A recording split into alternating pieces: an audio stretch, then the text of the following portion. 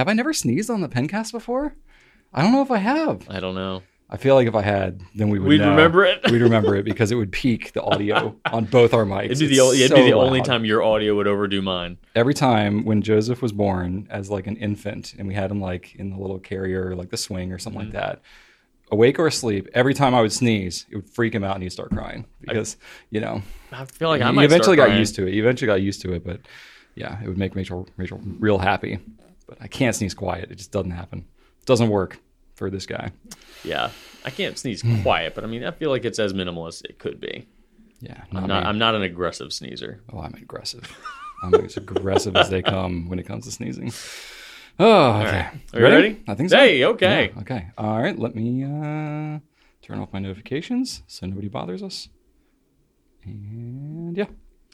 Ready?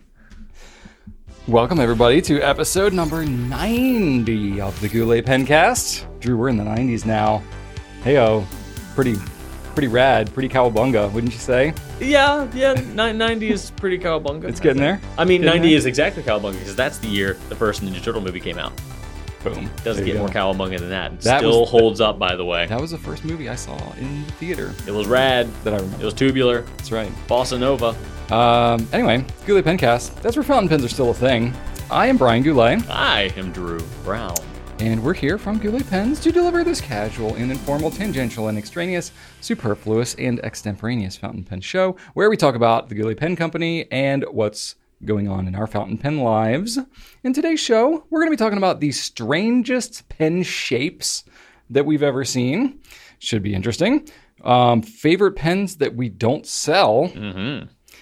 Best next level pens for university graduates. I guess it's that season when people are thinking about Tis that. the season. We're going to be talking about Ebonite versus plastic feeds.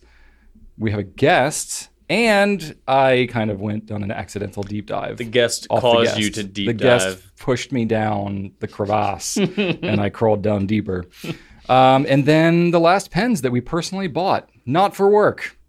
I'll be honest, this was a hard one to answer because I buy a lot of pens for work. I had to go back a bit. Anyway, and then we're going to play a blindfolded pen guessing game because we haven't done that in a while. Except we're not going to blindfold ourselves. We couldn't find our blindfolds. So we're just going to close our eyes eyes. and look up into the It'll be stratosphere. a trust-based system. Anyway, that's what we got going on today. It should be a fun one, and we'll start it off with some feedback. All right. Let me just start off by saying thank you so very much for your YouTube comments. I read all of them. I love all of them. And they just fill me with delight and joy. And I wish I could respond to absolutely every one of them, either in the comments or here. But I feel like if I did, it'd just be like, I would have to be really short and disingenuous about it. And I don't want to do that. But I really, really enjoy it. And everybody who takes the time to comment on something, like, because I'm not a big commenter. So if I comment, I really do. I am, but I really respect the time because they don't have to do that. They don't have to click the extra button. The internet is such a fast moving thing. And the fact that so many people take the time to just say hi and to have conversations with us, with each other. That's cool. I want you to know it genuinely is appreciated from us. Yeah. So getting that out there and then moving on to Amelia Buns 4058 says, my tip for passion, take a break and force yourself to use black ink and a cheap pen for a while. So last week we talked about how do we maintain passion for a decade plus, years of working in the fountain pen industry. Amelia's suggestion is to deprive yourself of the joy of fountain pens for a while, so you come crawling back in sorrow. Hey, there's something to be said for that. I don't disagree with that, Amelia. Raven the Light says, Drew, I have done everything you did. This was my segment, the one-time segment, ADHD or dumb, from last time. So Raven the Light is actually with me here. Yeah. Drew, I've done everything you did. I have gone to a gas station twice, not having my card. I have done the fluffy pants thing. That was me saying like my shirt was too tight for my pants or my pants were too tight for my shirt. Yeah. Having to swap off. Okay, I was wondering what that was. I was like, did I miss fluffy something? pants. Can't have fluffy pants. If you want a fluffy pants, you gotta have a fluffy shirt, vice versa. Okay. Just balance it out. I've done the fluffy pants thing, and I have spilled my coffee under the oven. I would say it is ADD, brother, or I am dumb too, which really could be the case. You guys are awesome. I feel so much better knowing I'm not the only one who has these kinds of problems. Thank you so much. I feel better knowing that you're out there as well. And there were other people in the comments as well. So at least we're in this together, right? Thank you. Sarah says, I love this one. Sarah and a couple other people, and as a matter of fact, said, my eye used to squeak when I rubbed it. and then randomly stopped for no discernible reason. If Shannon knows why that happens, I'd be interested to know. If you missed the very important fact that my wife's eyeball squeaked when she rubs it, I did speak about that last week, and then realized during the pencast, wait a second, it doesn't squeak anymore. So I went home, talked to Shannon. I was like, hey, did your eyeball still squeak when you rub it? No, it doesn't. When did that stop? I was like, I know, right? I hadn't heard it for a while. She's like, that's so weird. Why did it stop? So we're just befuddled. Wow. Her squeaky eye just went away. Because remember, I said, yeah. I'm like, I feel like it doesn't squeak anymore. I haven't heard it in a while. She had no idea it stopped. But then... You just like had kind of observed. Yeah, but Sarah also had squeaky eye and it stopped. But Shannon's went on for years, Brian. Wow. This wasn't just like a flash in the pan squeaky eye. Yeah. This was a... You just get so used to it after a while. Yeah, but Sarah had the squeaky eye too, and two people said, "Wait, hold on, was this mother?" No, two people in the comments said their mom had squeaky eye. Like 2 moms out there had squeaky eye. I don't know. Never heard of this before you mentioned it. I didn't know it was a thing, but apparently it's not as uncommon as I thought. The internet bringing people together. Yes, and this is just unpredictable ways. The feedback section is often just a delightful reminder of how we stay so well on topic. I was going to say, it's really like holding up a mirror to how we guide these conversations. I'm like, is this really what we're talking about? Granted, I could have chosen feedback that said, "Hey, I like the Lummy logo." True. It is a bit. It's about self-selective. Yeah, here. but these are the entertaining ones. Yeah, absolutely. Yeah. So my first piece of feedback here, I don't know who it's from. No, did you write that? Yeah. Thank you for all the fiction book recommendations. Yeah, because you got a lot of those. In the comments from other people. Okay. I thought it was a comment from somebody. No. Thanking for my fiction book recommendations. No. And I was like, that's got to be a joke. No, right? you got a lot of good fiction recommendations. Okay. And cool. I will never get to them. I'm sure you'll look at every I'm not even last going to one get your of them. hopes up that I'm going to read them. They're not going to happen. Someone recommended Jurassic Park for you since you were wearing a Jurassic Park shirt by Michael Crichton. Yeah. Okay. I'll Why wear a not? Top Gun shirt. You're a big fan. There's no read a Top Gun book? novelization. Well, I mean, I'm sure there's a novelization, but Michael Crichton wrote Jurassic Park before the movie came out. Gotta be some fan fiction out there. Probably. Michael Crichton. That's going to be a thick book, man.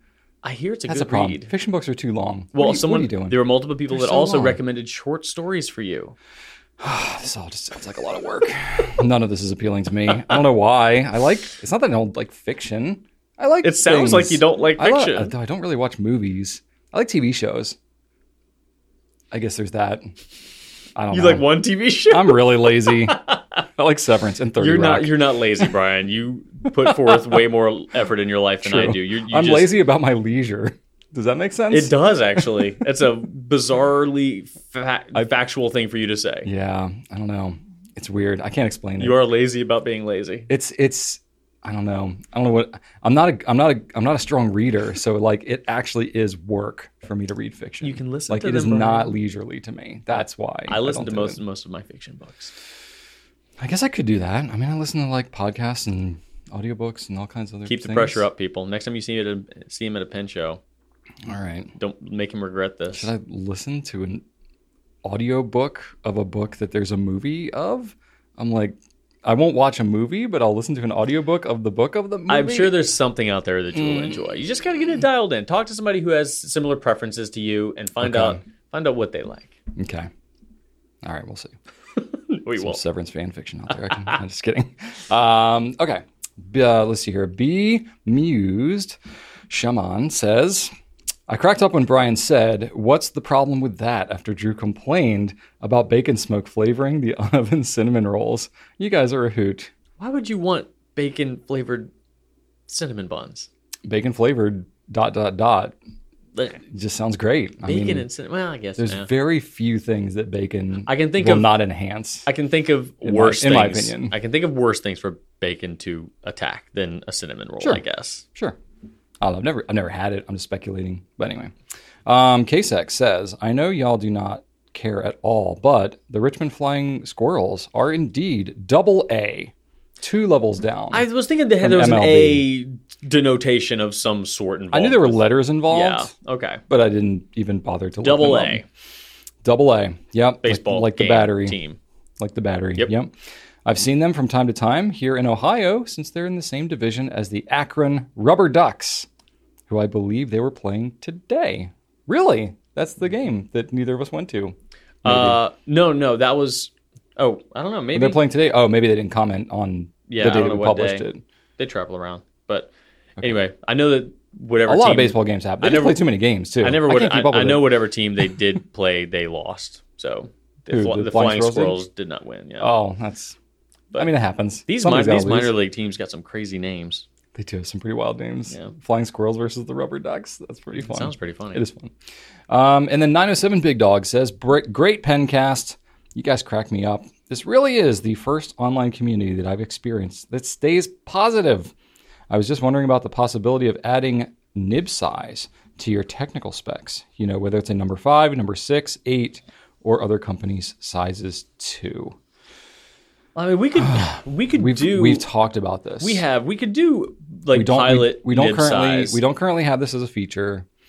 Part of the challenge with this is there's some standard sizes and there's some that are not quite standard sizes. And then there's some that are standard sizes, but the manufacturer is not comfortable with you telling people it's standard sizes. The big problem is there's no clear way in like a drop-down filter sort of mechanism to sort and filter them by like interoperability, you know? Yeah. So it's like you might have ones that are around a number 5 size. So it's like if you like that general shape and size of a nib, but it doesn't mean that ones that are that size will be interchangeable with each other. Yeah. And I know that that's a lot of people would want to like interpret them and stuff like that. Yeah, swappability and accessibility. Yeah, not to mention there's a lot of different size options. It would get really confusing. Like, you know, Pilot does have their own total on numbering system. We could do that because that is pretty cut and dry. But we also take close-up photos of all the nibs too, so you can just see it there. Yeah,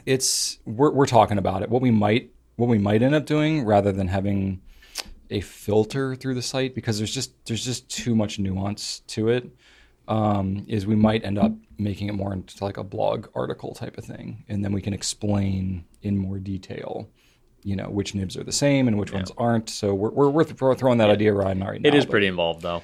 Yeah, I do understand the desire for it. I myself have desired having it on the site so that I can reference it easier. So very good thought. We're going to keep talking about it internally, but it's more complicated than it seems. But anyway, we have a little bit of new stuff to talk about, and then we'll dive into Q&A. Drew, we are in a bit of a dry spell here with some new stuff. Well, not totally, but it's, we are and we aren't. It's like, you know, we've got some stuff happening, but it's kind of selling out too fast for us to talk about it. That is true. Yeah. That is true. We have some limited edition stuff, and it's like, you know, we have to temper how much we talk about certain things. I mean, we'll let you know about it, but we were in a way for a while on the podcast where it's like we were mentioning things, and like almost every week something was selling. Oh, the logo sold out now. Yeah. Really? Well, we only kept. We didn't have that many of them, right? Because no one cares about it, right? So and then we mention it, and then like the 3 that we had gone, you know, it was more than that, but still, it's not a very popular. I don't think pen. It was. We didn't have a lot on hand. No, I think when I went to pull the one from the Pencast, I think there was like slim 3 pickings? in there. Yeah, okay. Very slim pickings. Fair enough. Okay, well, the things that we do have, I'm going to talk about it. It might be sold out by the time Friday rolls around. It might be sold out. But it did launch on Monday. It did happen. We've sold a good portion of them. If it's still around on Friday, go pick it up immediately. What is it? It's not going to be around. It is our Franklin Christoph Model 31 Andromeda. Andromeda. We basically get to do like one pen a year with Franklin Christoph. Yeah. It's limited. You know, they primarily sell direct. They will sell through like certain retailers who they work with, like maximum 1 pen a year. So it all depends on them and their capacity. So we're fortunate to be able to do it. We've done, how many is this now? 4 or 5? I can't remember exactly how many it is, but we've done several with them. Yeah. So we've done the Model 31 every time. It's like, it ain't broke, don't fix it. So classically known Franklin Christoph model. We like it. A bunch of range of nib sizes. I'm not going to talk about it too much, but the material is really cool. It's like this iridescent kind of material. It goes from like a bluish green to like a purple. It looks wild. Drew did a little GIF, whatever, GIF, yeah. On the site just because it helps. So that's all I'm going to talk about. It's $195.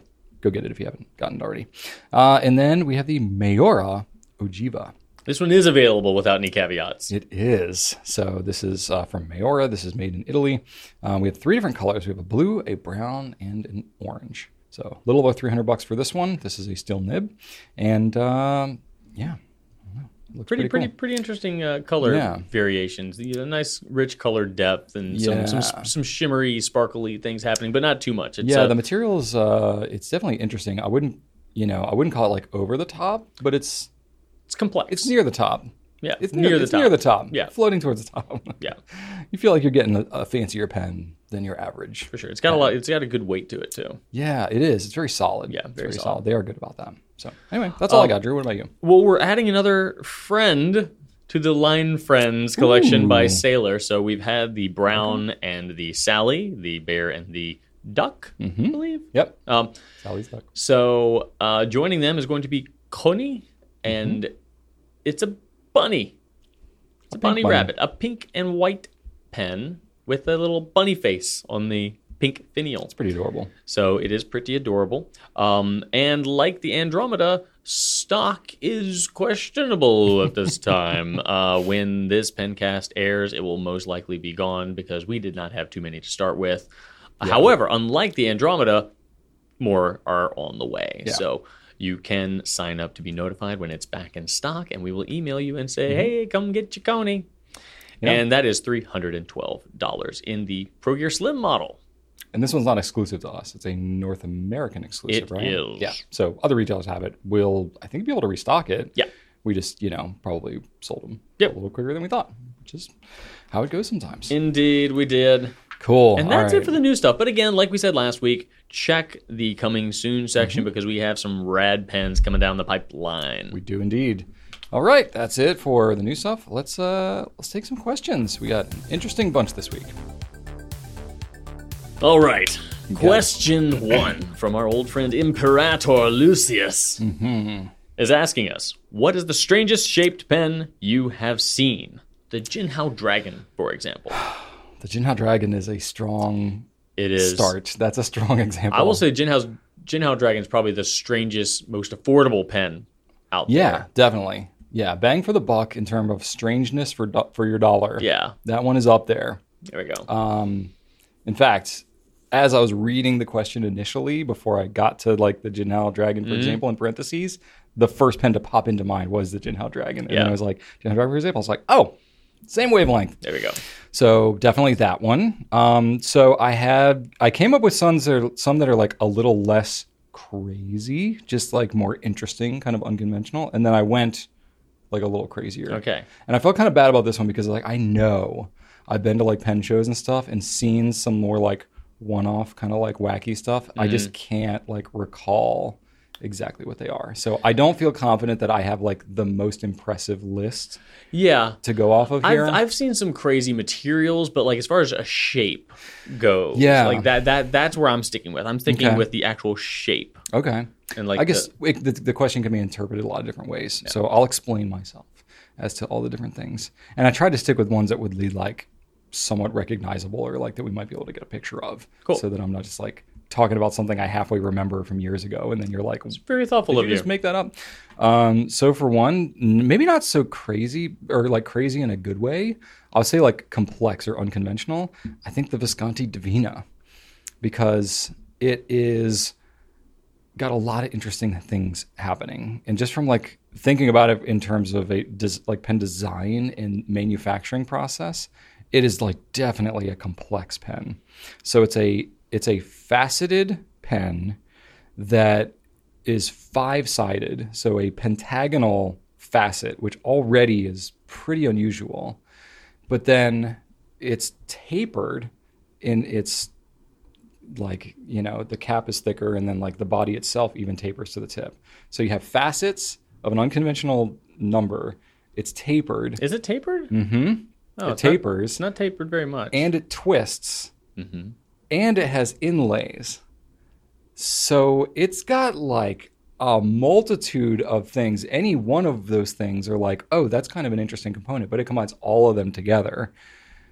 Yeah, for me, that is just a very interesting shape. I've always kind of been like, oh, this Divina is like, kind of just like stands apart in a lot of different ways for me. So I've always liked the Divina for that way. So it's not like a crazy pen. Yeah, definitely not. It's more subtle, but it's like when you really study the pen. It's more crazy in its manufacturing complexity than its Yeah. outward appearance. Yeah, you wouldn't look at it and be like, what a whacked out pen. Yeah. But it's like, oh, that's actually, there's a lot going on there that Yeah. you don't quite realize. Mm-hmm. So it's a pen that like I've really learned to appreciate over the years.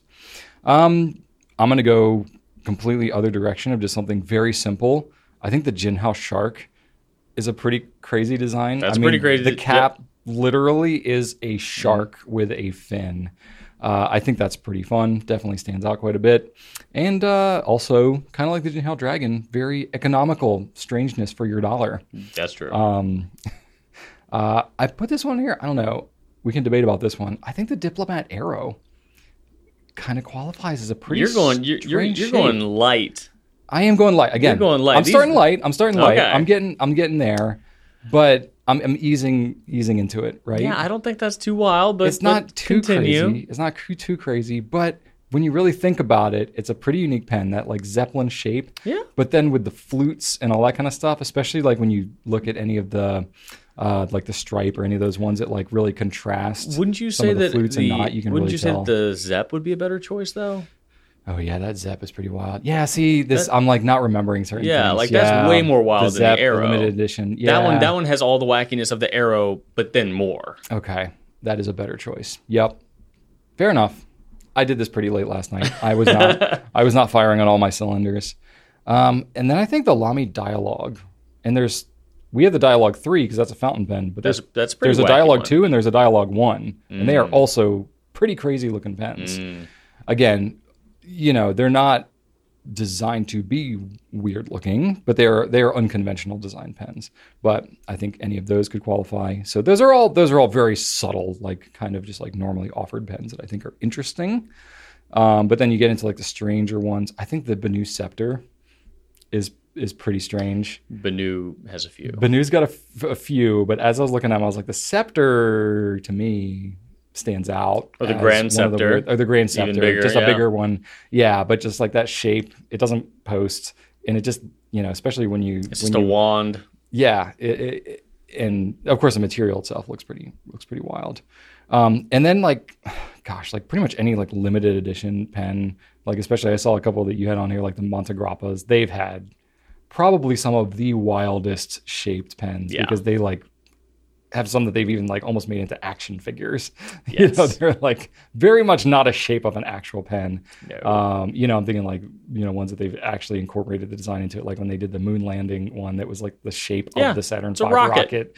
That's super cool. Yeah. So I definitely appreciate that. Of course, we've talked about like the Chaos pen and the Pirate pen.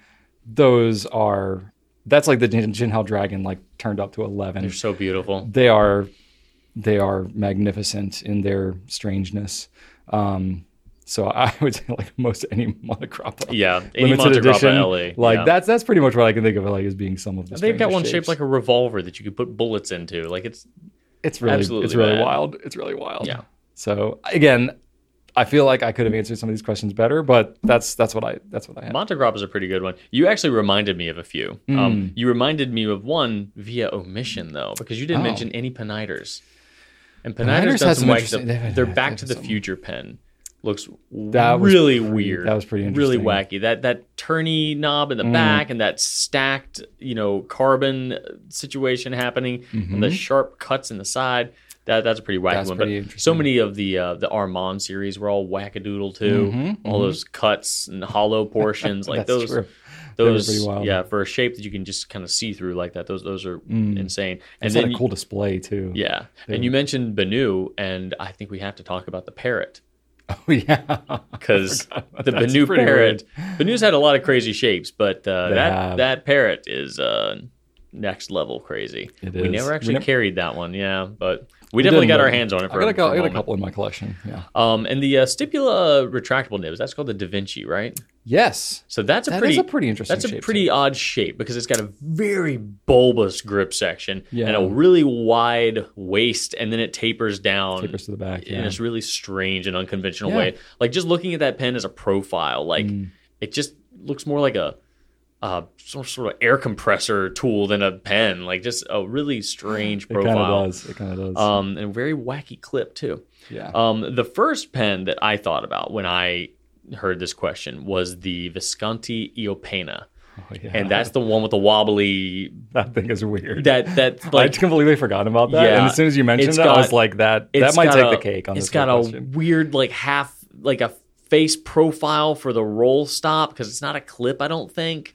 Yeah. And it's got like this gummy rubber wobbly bendable bouncy It's pretty strange. like end It feels like a fishing lure. it's so bizarre. It's so bizarre. So that one popped into my head at first, and that one they do sell a fountain pen version of that and a rollerball. Okay. But then to your point, when you were mentioning when you were mentioning action figure pens from Monte Grappa, obviously we need to talk about the Samurai and the Viking because Monte Grappa came out with these, and it's literally a silver and jewel embellished Viking man and samurai dude, and you just rip off their torso and it's a pen attached to their legs. And You're like riding with their disembodied legs. You're riding with their legs and That's pretty their pretty spine that is now a pen. Wow. So those, That's pretty strange. as far as a shape goes, I don't think that you could think of a fountain pen that is more distant a shape than a traditional pen than those two warrior pens. yeah, because they really there's they're way like disguising the fact that they're a pen. exactly. There's no way, as far as a shape goes, a strange shape, which is what we're talking about. Yeah. You couldn't see the profile of that and say there is a fountain pen that looks farther like a fountain pen than these two. Like I can't imagine. It just looks like something else. Yeah. It just looks like another thing. That's not a pen. Yeah. I think So- that's a good one. Yeah, that's what I'm thinking. Yeah. I'm sure we missed stuff though, because Oh, there's a lot of absolutely. stuff out there that's been pretty crazy. And like you said, there's a lot of one-offs too. I'm mainly thinking Yeah. of things that went into production. yeah. There are definitely weirder pens out there for sure, but Yeah. these were mostly mainstream companies that put these pens into at least some form of permanent production. And if you're like just yelling at your screen or at your phone right now, then just leave a comment. Let us know. Yes. Because I know I'm missing stuff. If there's one that No, we I'm missing missed, I will stuff. put it in the feedback section in next week for sure. There you go. Cool. All right. I got a question. This is from Otisam. Okay. Favorite pens not sold by Goulet? Well, the Samurai pen for sure. Monte Grappa Samurai pen. Now, I'm going to guess that we're talking about currently Chaos. available Pirate pens, pen. like pens you can get other places right now, but you can't get at Goulet. Yeah, I think we need some rails on this one because, like, Yeah. obviously there's vintage pens. Yeah, that, like obviously are both of not us are able gonna, to be sold. Both of us are anymore going to say the M90 because because it's amazing. we want to have that, Yeah, but no one has that. I think we should go with something like currently available. currently available. that I just agree. like we don't yeah, have. As you an could get offering. somewhere else on the internet. Okay. There's a company called the Kasama. They make they're a small brand. They make some pens with funky materials. They make pens out of a material called Peak. They make Ultem pens, but there's a material that they use in some of their pens that I have not seen any other pen company use, and it's a material called Torlon. And I love the look of that. And it's a really like I think heat resistant and resilient type of plastic. And I just kind of want a pen made out of Torlon. Also, Torlon sounds like a Mortal Kombat character, and I'm kind of here for it. So, yeah, I've been following them for a while, and I like that pen quite a bit. And then, Schoen Design. You know, we've had some pens by Ian Schoen, but he also does some work with Ultem, which looks really cool. But almost, most notably, he has created his own nib, the Monarch nib, and that is a feat of engineering, to say the least. I would really love to get my hands on one of those one day. Gravitas pens as well. Makes a lot of good stuff. Ben Walsh's vacuum filler is really cool looking. Monty Winfield, we used to carry some of them, but he still makes some pens here and there, and they still look great. He does work in forged carbon. He does work in linen micarta, and his machining is just a beauty to behold. And we could probably go really deep in talking about pens that are currently available in other countries. Like, for example, Pilot in Japan has had available a custom 845 in both blue and green. Ooh. They're both stunningly beautiful, and we can't get them here in the U.S. But that is just like the tip of the iceberg as far as what's available in Japan that we can't get. We could fill a whole fit a whole We can question probably about just, put a lot of that into just like one whole bucket. yeah, the stuff that is only in Japan. Like that's a whole bucket. And we want all of that basically. Yeah, and then Conid, of course, we've mentioned them before. They make great pens, and they don't sell to retailers, so that would be a cool. That would be a cool one. That'd be cool. And this one we used to carry, But my favorite model of Edison pen, the Ascent, is no longer available at the Goulet Pen Company. It's not available anywhere else, though. No. But we could have. So we're kind of breaking our own rules here. We had some guardrails on here. I mean, yeah. You just couldn't help yourself. That's true. I just love the Ascent so much. we could carry it again. We just need to come up with a cool material. Yeah. And then this one's a little bit more off the rails as well. But Lamy has recently introduced a safari called the Balloon. And it is a demonstrator safari, a colored demonstrator safari, available only in rollerball. And that bums me out, Brian.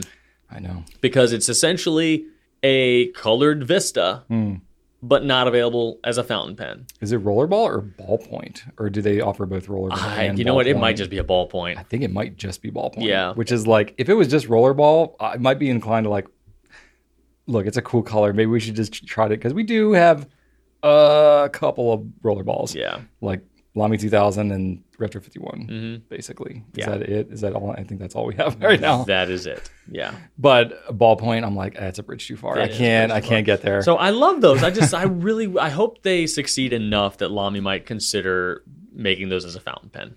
Because Lamy Balloon. I'm just gonna look that up and see. I think that we know that safaris do really well. We know that the Vista does really well. Like a colored version of the Vista, I think would do really well. So okay, it looks like there might be a rollerball version. Okay, very cool. I know. I got a blue. Blue, green, red, or pink. Pink. Yeah. So that would be nice. That blue's looking all right. But alas, not available currently. What about you, Brian? What do you lament and think is cool that? I like yours. I think you have a lot of good choices there. Again, to kind of reiterate, could be lots of vintage ones. Yeah. But we're going to not do that. So assuming, again, kind of still in production, definitely Conid. Yeah. Schoen's got the great stuff. Money Winfield. To add to that, kind of in like the smaller maker, independent maker kind of realm. I will say that I also didn't mention any individual pen turners that use, resins. Sure. Because I could name 15 of them that I think are exceptional. Yeah, absolutely. But of course, all of them as well. Yeah. I'll add Canalea to that one. Ryan Krusak, Franklin Christoph. We get to collaborate a little bit every now and then, but certainly they have other offerings too. And then Yoshi Nakama of 18111 does a lot of like cherry blossom designs and really cool stuff. Rachel's got one of his pens, and so just basically a lot of the independent makers really like supporting them. They make some cool stuff. They're very passionate. So I really like a lot of their stuff. It's just a lot of times it doesn't make sense for us to like sell and collaborate their stuff because they're just not at that scale to sell through retailers. And then I'll throw this out there too. Mont Blanc, 146, 149. Yeah. They're not solid like my favorite pens of all time, but they are solid pens. I get why people like them. We don't sell them, and they're very good. And then, of course, lots of Japanese and exclusives, Pilot and Sailor and stuff like that. Stuff that you can't get in the U.S., basically. I pretty much want all of it. Yeah. Yeah. Makes me want it much more knowing that I can't have it. Especially because you can't have it, right? Yeah. Yep, you want it all. But, yeah, that's what I got. All right. CoI'm realizing this week we're going to have like so many images to add for all these questions. I know. I'm going to have to go find these. We're making a lot of work for ourselves, but forgive us if we don't have pictures for some of these because I might not feel like it. Yeah, it's going to take a lot of time to do all of these. Anyway. Number 3, Margot Dag wants to know best next level pens as a gift for university grads. University grads. Okay. What goes through my mind with a university grad is like they're either somebody who's maybe not super into fountain pens, but you are, so you're gifting them one, but they might not really actually use it. It might just be more of a keepsake. So if that's the case, I would lean more towards something that looks more like a trophy piece. Like the dragon pen. Jinhao Dragon, here you go. Yes, exactly. A dragon pen, you got it. No, kind of the opposite direction of that. Something that has a large, pronounced nib that really looks like a fountain pen, that is not too obscure in its design or material, kind of sticking to something that, somebody that's not that into pens would recognize as, a fountain pen. I think that you don't need to overthink it. If somebody's not super into fountain pens, go with something that's a good, reliable pen, but that's something that's not too wild. So, it depends on obviously what your budget is. But I think going with something a little more of a conventional style, I'm thinking like a Platinum 3776, a Sailor 1911, something like that. If you're in like the gold nib range, I do think a gold nib is a nice place to think if it's within your budget, like a starter level gold nib pen, because that's like, graduating from a university, like that's a big deal. It's a huge investment. It's a lot of time spent. So it is kind of cool to get like a nice pen, like something that they would not buy themselves. So I do think it's a good place to start, though it certainly doesn't have to be, in like the $200+ mark. So if you did want to go in there, I think like a Pilot Custom 823, Pilot Custom 743, something more like cigar shaped, has a prominent nib, not too wild in the color, something kind of conventional. That looks really good. Or you could go something that like, is more of an everyday writing kind of pen. I think like a Lamy 2000 is a great candidate for that because it's not too flashy, but would be like a great everyday user. I think that kind of bridges the gap a little bit too. Mm-hmm. I think that it is iconic, prolific, doesn't check off the pronounced nib box, right. But it does have a presence to it. Sure. A gravity, that I think could make it both an everyday writer and a good, impactful, visible gift. Yeah. I don't even know, like I don't have university grad people in my life really, so I don't know like what's the general like budget that you kind of have in mind for something like that. Like I really don't know. I guess it depends like how close you are to them. I don't know. But, yeah, it also might depend on the degree. Yeah. I don't know, but I'm sure it'll be a little bit different for everybody. So I think Pilot E95S too is pretty cool. That was my first thought. It looks classy. Yeah. It's also a great classy. pen. Yeah. Is classy. Smells classy. Yeah, sure. Good golden pen. Also, I said like the TWSBI 580 ALR. I don't know why. It's very clean looking. It is. But if you get something that's got a little pop of color to it, like a Prussian blue or maybe a navy, and the presentation of those boxes too is really nice. So I think if you're looking for something a little more on the affordable side, they're a nifty-gifty. Yeah, they look really impressive. They really definitely look like a fountain pen. That could be a good route to go to. But I mean, honestly, being completely truthful, we don't get that many people that shop from us that are buying pens for other people. I think probably we get more people that send other people in their life to go and buy things from us for them for their birthdays or holidays or whatever. So we get like the diehard pen people that are like, hey, go and buy me this pen, So we get spouses and significant others shopping for our customers. Yeah. And you could always buy a gift card too. Like, sure. If you email us at info@gouletpens.com, you're going to get one of our team members here, and they will be more than happy to chat with you about, what pen might be right for you. We'll ask you questions, ask about, how you write, what you're going to be writing on, where you're going to be writing, your lifestyle. Like, we'll do our very best to get it dialed in. So if you're unsure, then just give them a gift card and say, hey, go talk to my friends over at the Goulet Pen Company. They will help you out. Because guess what? We will. And it'll be great. And we will dial it in. And if they don't love it, we'll make sure they do. And we won't give up until they love it. That's right. Or until they tell us to go away. That rarely happens. Yeah, no, it doesn't happen. Cool. That's what I got. All right. Drew, you ready for this one? Yes. All right. Nick says, hello. Hello, Nick. If Ebonite feeds are made from rubber instead of plastic. Which they are. That's the sentence. Yes. Does that mean that over time, the feed will dry out and become brittle and render the pen useless as an heirloom or lifetime use pen? So rubber definitely doesn't last forever. So the question is, does Ebonite do the rubber thing? Yeah. Wouldn't plastic be better? In its lifespan? Well, that is a great question. And it just so happens I have a rubber guy. I have a hard rubber / Ebonite guy. And his name is Craig. And he's got his own little YouTube channel. Talks a lot about Waterman's fountain pens. And I say Waterman's because that's the old Waterman's from the turn of the century. And he knows a lot about vintage hard rubber. So I got on my walkie-talkie and I said, hey, Craig, Nick is asking about rubber. Can you help me out? And he said, yes, Drew, I most certainly can talk about rubber. So we're going to turn it over to Craig, and he's going to talk to us about Ebonite and hard rubber. Craig? Hey guys, so the short answer would be no.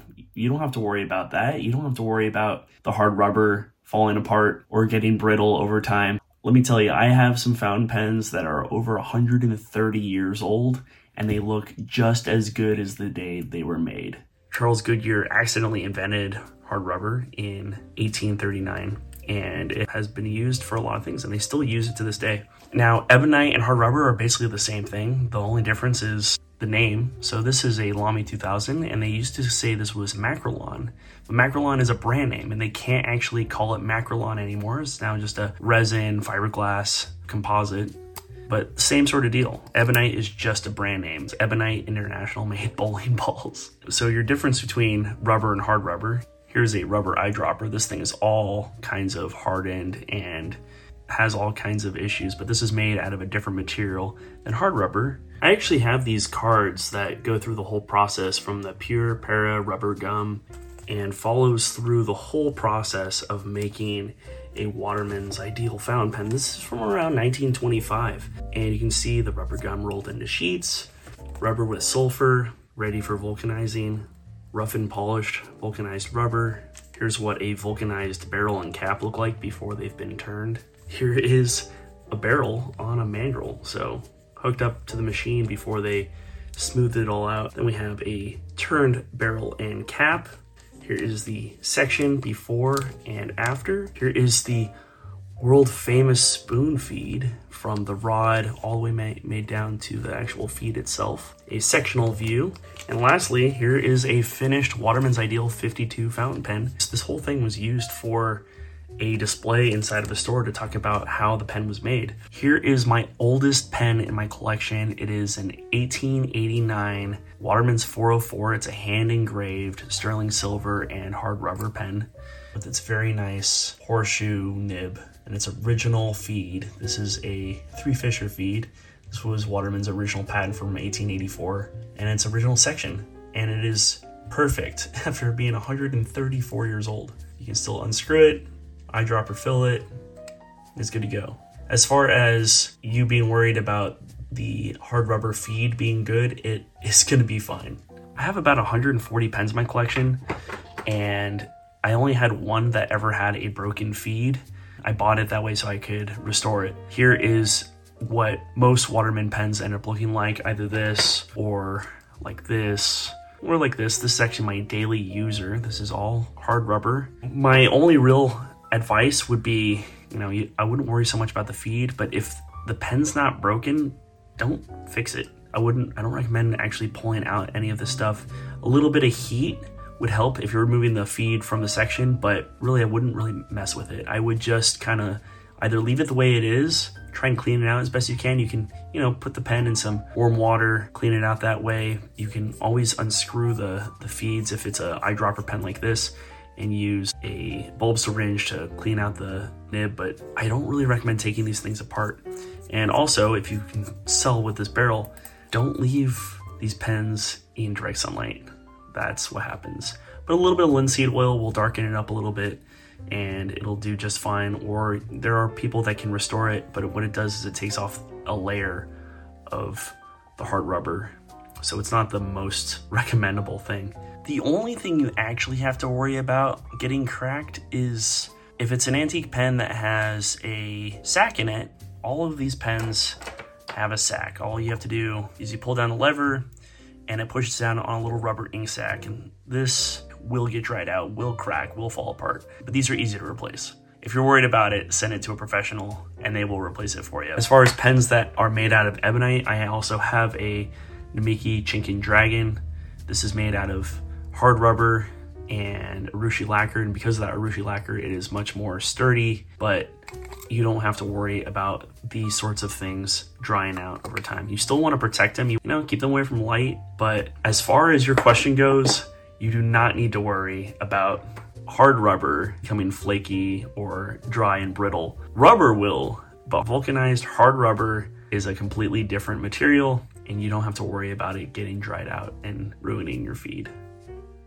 I hope this was a helpful little insight into antique fountain pens and why you don't need to worry and the differences between hard rubber and ebonite. So back to you guys. Thank you, Craig. He did a good job.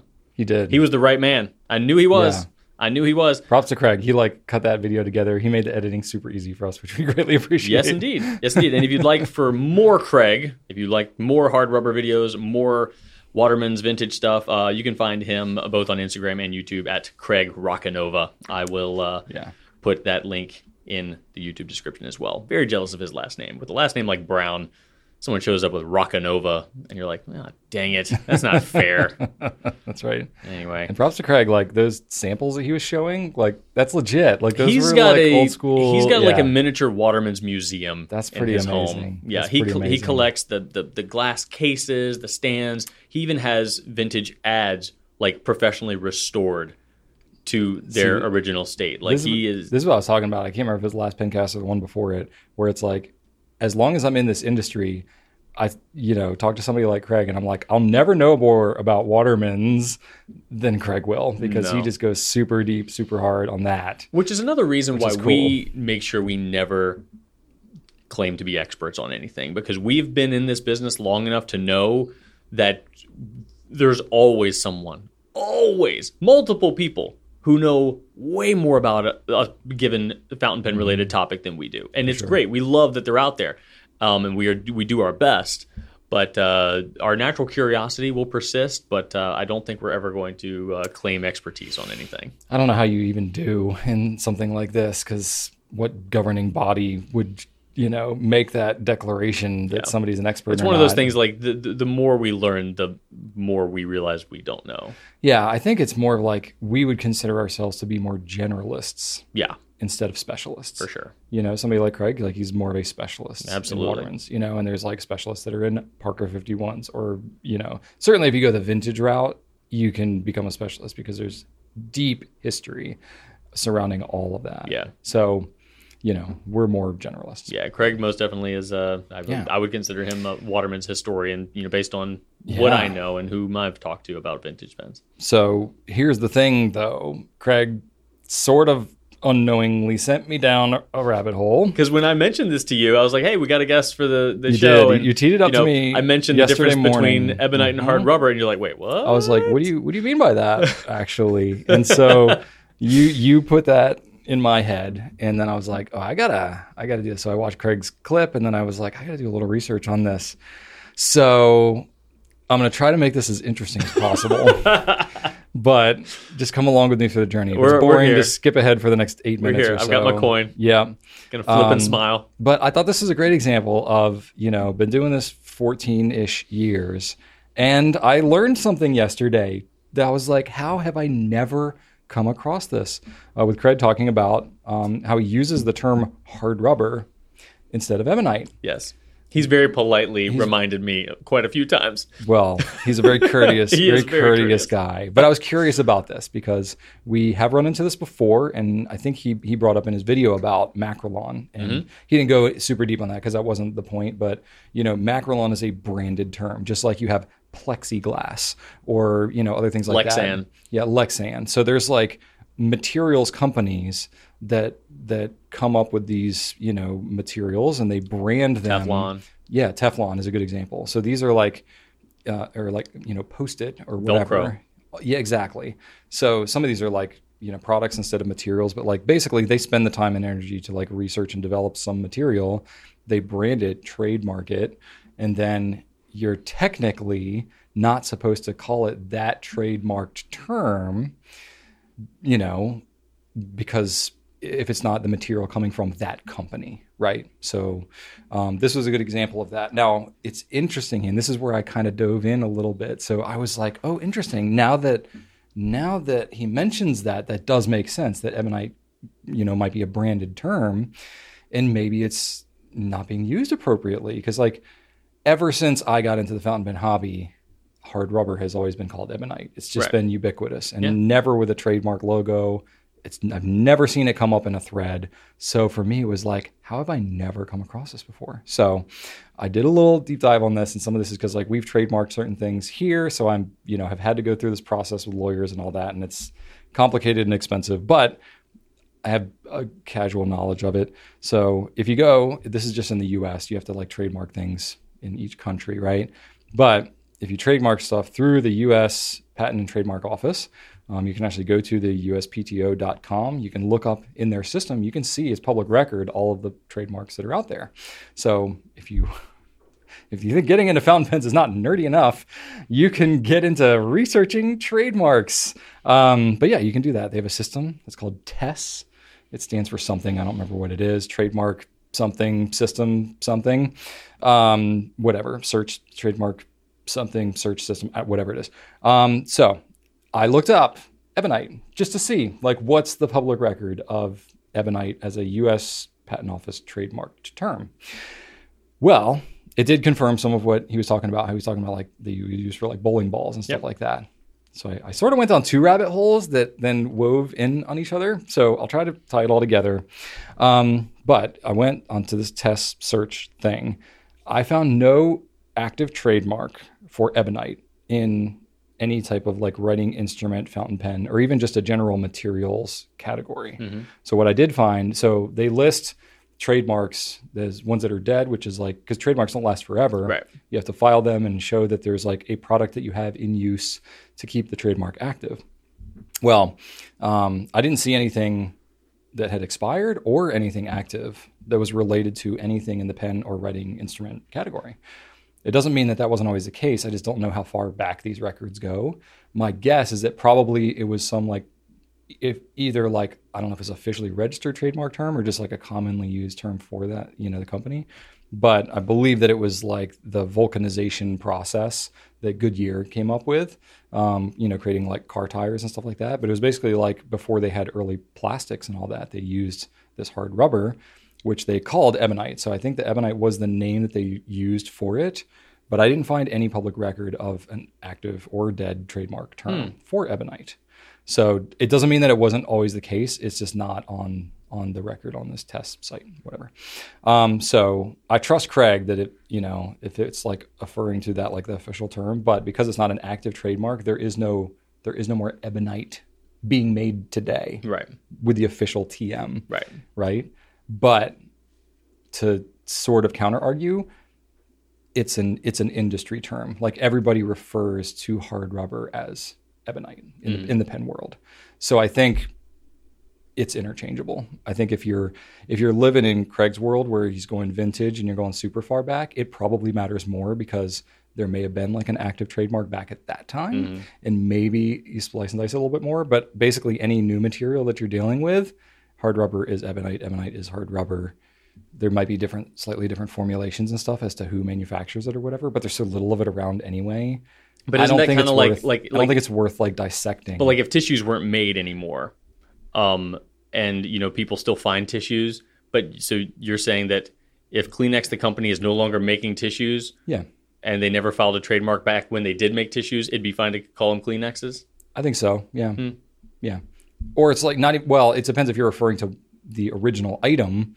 Then you would want to be more specific to like, oh, this was a Kleenex because right. But like if we're talking about like antique tissues, like if it's been 100 years, you can call them all tissue. You can call them all Kleenexes. Yeah, if it's like if the Kleenex company doesn't exist anymore, and there's every patents, trademarks, all that stuff expired. 100 years goes by, people are still wiping their noses with. They've got a new technique to wipe their noses. Yeah, and they call them Kleenexes. I don't see a problem with that because it's just what it's called now. Maybe not. Because it's not like an actively trademarked thing. So again, I'm going to feel weird about it now. I'll tell you that. Well, I feel weird now knowing that Ebonite's a brand name. Well, so I didn't find any record. So here's that's the thing, and this is where the bowling balls come in too. So when I was looking up the trademark stuff for Ebonite, there's a company called Ebonite International, which is a bowling ball manufacturer, and they make other bowling equipment and stuff. They have an active trademark for Ebonite. I don't know what the difference is, but it's like the letter E and then Ebonite for bowling ball equipment, not the balls themselves, which I thought was interesting. But it's all kinds of bowling ball stuff, gloves and things, whatever. So I found bowling equipment. I found another one for Ebonite that was something related to like mattress toppers. Another one for bulk industrial oils. So basically when you file a trademark, you file the name of whatever the thing is and it has to be within a certain category. That's why you can have like a Delta Pens and a Delta Airlines. Right. The whole point of a trademark is it doesn't create market confusion. Right. Nobody's confusing a Delta Pen with an airplane company. So it's kind of the same thing. It's like if there's a company making bowling balls, are they going to get confused with a pen, thing? Right. Probably not. But from what I understand, the Ebonite International, that's like the bowling ball company that used this Ebonite material. So I think there's like some thread of history there. Mm-hmm. But even bowling balls haven't been made of hard rubber in like 50 or 60 years. Yeah. So they've gone to alternate materials. Yeah. So it's been a colloquial adoption of the term. Yeah. So like to me, I think it would be weird if you had a hard rubber bowling ball and you called it Ebonite, because that would create confusion as to what it was, because Ebonite is still an active brand in the bowling space. But there is no active trademark in the U.S. for Ebonite in anything relating to pens that I was able to find. Yeah, that's a pretty logical way to look at it. So I think if you're talking vintage and you want to get super like correct and specific, I would trust that Craig has more knowledge about that than me, and I think you should distinguish Ebonite from hard rubber if it's not Ebonite made by whoever had the Ebonite trademark at the time. But today it's called Ebonite because it's a term that is understood to be vulcanized rubber or hard rubber. There's really no problem with that because it's the same as calling it hard rubber. It's just a word that's made up to describe what it is. It's not violating anything. No, there's no legal recourse. There's no manufacturer. Yeah, you're not going to get in trouble. So I could argue that it's essentially interchangeable. And, I would say the confusion is just that, are they even different things? So you can, is Ebonite different than hard rubber? No. All right, well, you go ahead and keep calling it Ebonite, but when the Ebonite police come and get you, I'm going to be like, he did that on purpose. I can show you the receipts. Pencast number 90. He says it doesn't matter. And they're going to be like, oh, well, we're going to throw the book at him now. Yeah. So, and I'm going to be like, sorry, Brian. You made your bet on this one. Yeah. Going to Ebonite jail. I think it's going to be really flammable. Ebonite jail.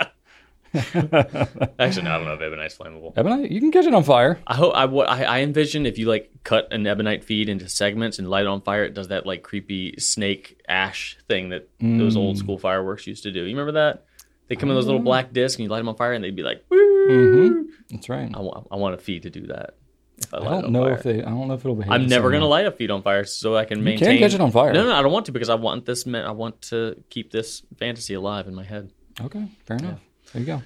All right, that's more than you cared to know. So I respect Craig. I'm not disagreeing. I'm with sure him. Somebody out there cared about that. I'm not so sure about that, but I felt like I just had to say it. I researched it to the point where I was like, if I don't talk about it, then I've done all this for nothing. So hopefully somebody out there cares. Anyway, that's all I got. That wasn't even my question. Are you sure? Because there's more. Do you want me to? There's like a tangential mini deep dive. I just thought you were going to keep going. Oh, all right, I'll mention the last point too. No, we're good. I've already dug myself into the hole. We haven't reached an hour yet. Well, so I went to the macrolon, right? Because that was one thing when we did start carrying Lamy. The term macrolon was something that was like used commonly. We had it on the product. We had page. It on our site for a little bit unknowingly, but that is a trademark term that's specifically coming from Bayer. That's a company that manufactures that. So I did a little deep dive while I was already on the USPTO website. I was like, let me search macrolon and just make sure that that's an active trademark. None of this matters. This is why do I do this in my free time instead of reading fiction. This is what I do instead of reading fiction. This is as non-fiction as you can get looking at trademark websites. So Macrolon does have an active trademark filing with the USPTO. They have it under several different things, but the one that's most relevant is for thermoplastic polycarbonate resin, which is, what we know it to be. Yeah. It was originally filed by Bayer in Germany. Bayer something, there's another longer word, but Bayer, the materials company. But then I saw these other things and I was like, what are these other companies? So apparently Bayer spun out into Covestro. So Bayer was like the Bayer Materials Science Company or whatever. It's like one of these multinational corporate things with all these like sub-entities or whatever.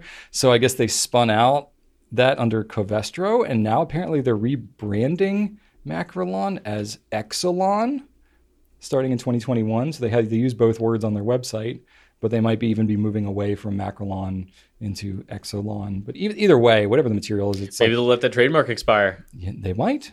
And we can take it back. If they don't care about it anymore, But anyway, that was just a little little deep dive there. All So right. mackerel is an active thing, which is why as soon as we became aware of, mackerel as an active trade, we stopped using it. There would be everywhere. legal recourse there. Potentially, yeah. But and so as soon as we became aware of it, yeah. But for Ebonite, there's nothing out there. So we're good to use it as long as we feel okay with it in our souls, which Drew doesn't. But now I'm fine with it. I don't know. We'll see.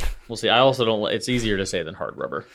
It is. And it also, like, you say hard rubber, you still think, even though hard is in there, you still think rubber, though. Right. Is it You're bouncy? like rubber? No, it's hard rubber. But... And that gets to the nature of the question, right? When you hear just like rubber, like, why would you want a rubber feed? It's it's not rubber. It's not what people would associate rubber. I think it actually is less confusion in the market calling it Ebonite than it is calling it hard rubber. At this point, for the people who we deal with as like more entry level into the fountain pen world. At this point, you're right. And for Craig in his world, they do need that distinction at that level. I have talked to him about it offhand, and he's just like, "No, I don't really care. I call it hard rubber because I make that distinction, but like he's not a stickler." Fair enough.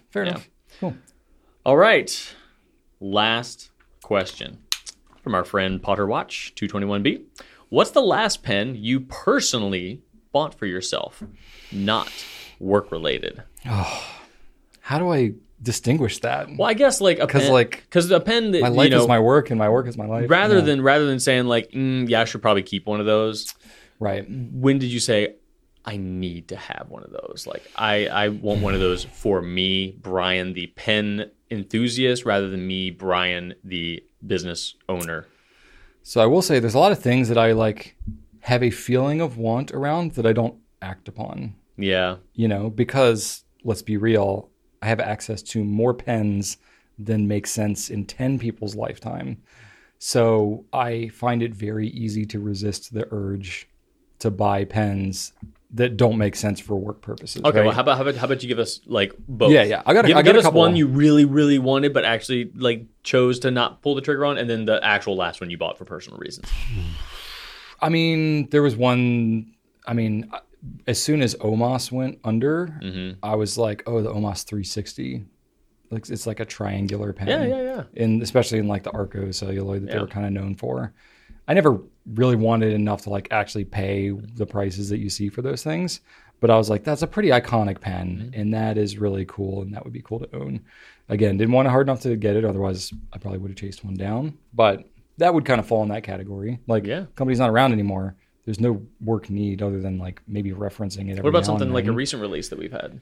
Oh gosh, that's the thing is like I get so many of pens that we have like access to. It just doesn't come up as often. Yeah, honestly, I'm too busy researching trademark websites in my spare time. But there hasn't been one like that came about recently that you didn't have a business reason to write off, but you did want it personally. But were like, I'm not actually going to do that because it's too expensive. But I would really like this personally. Like ones. Yeah, I guess there's a lot of the higher end pens would probably fit into that. Yeah. Oh, I know one. This wasn't super recent, but I remember you got a Tatcha Empress. Yes. And then they came out with the one with the KOP nib. The bigger one. And you were like... I was like, if I'd known that one was coming out... You were like talking to Rachel, like, do you think maybe I could like trade it in and take the other... Yeah. You were like probing her for that, like kind of like... That's a good one. What if... I remember because you did... Because that one was a personal one. There really was... There was no it was not a hard business case to exactly. have that. That was not an LE number like for the... Well, it wasn't exclusive that we did. Yeah. I do tend to that's keep true. exclusives. But you definitely wanted a second one. But it was so close to the one you had just gotten for yourself. And it was expensive too. Yeah, you couldn't justify basically getting the same Yeah, there's pen a lot twice. of high-end pens like that. Like every Namiki that comes out, I'm like, I pretty much want that. But it's like that's a slippery slope to go down to get into pens that are that expensive. I do have some that I did, but they're not super recent. But when I went to Japan, I went there in 2019, I bought several pens. Specifically were ones that like I couldn't easily get here in the US. Yeah. And by that very nature, there's really no work benefit to me talking about them, in like a pencast or anything like that. We're not going to, we can't sell them. Some of them are associated with brands that we have, which I guess is tangentially sort of work related, but I really just bought them because I thought they were cool. And so those pens, I have talked about some of them, but I bought my Sailor King of pens, the Asian Way, the really big one. I had that in my top 3 5 Oh my pens God. that I did Yeah. recently. I slipped that one in there. That one I had no justification for whatsoever. We didn't even carry Sailor at that time. We Yeah. had no promise that we would carry Sailor at that time. It was just like, this pen is just amazing, and it would like mark time for me in history of going to Japan, you know, and it would be like a special memory for me. So that's why I bought that one. And then we had everything unfold with Sailor, and all worked out, and I was like, well, now it's even more special. So again, this is where for me, my work and my life are so intertwined. It's hard for me to make any fountain pen purchase that I can't say is work related, because it's all, but you know, I had no work specific purpose for that one. Yeah. I also found a Pilot vanishing point in blue that I think was, I had no context because it was like a secondhand type store, but it was apparently some like Japanese exclusive that they had with a retailer exclusive over there. But it was blue with like some like wispy, like white kind of like pattern to it. Not quite like the Carbonesque, like not that detailed. Yeah. But more like the what was the limited edition one that was like the teal with the black kind of like webbing almost. The name is failing me, but it was that type of a pattern to it. But it was like a goulet blue, and I was like, oh, this is cool. I'd never seen it before, and I was like, all right, I'm just gonna buy that because it's a blue vanishing point that's special. So that one I bought. I bought a platinum vintage. I don't even know the exact model of it, but it's sort of like the style of the Pilot. Which pen is it? Like the sterling silver, but it's like the one that's like the crosshatch kind of engraving on it. Oh, sorry, I can't remember the name. You're talking about the Silvern? Silvern, maybe that's it. Maybe. It's not the one with like the animals and stuff carved into it. It might be Silvern.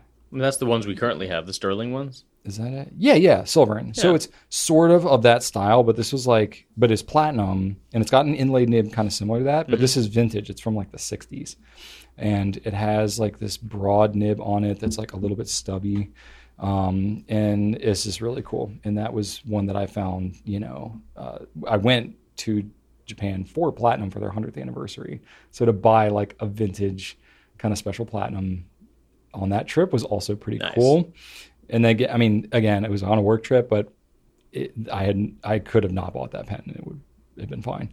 And then when I went to Itoya in like the Ginza in Tokyo, I wanted to buy a couple of pens just that were there. I wanted to buy everything that was there. Yeah. A lot of the stuff was stuff that like we recognized and see here, but they had a couple things. They had the Pilot.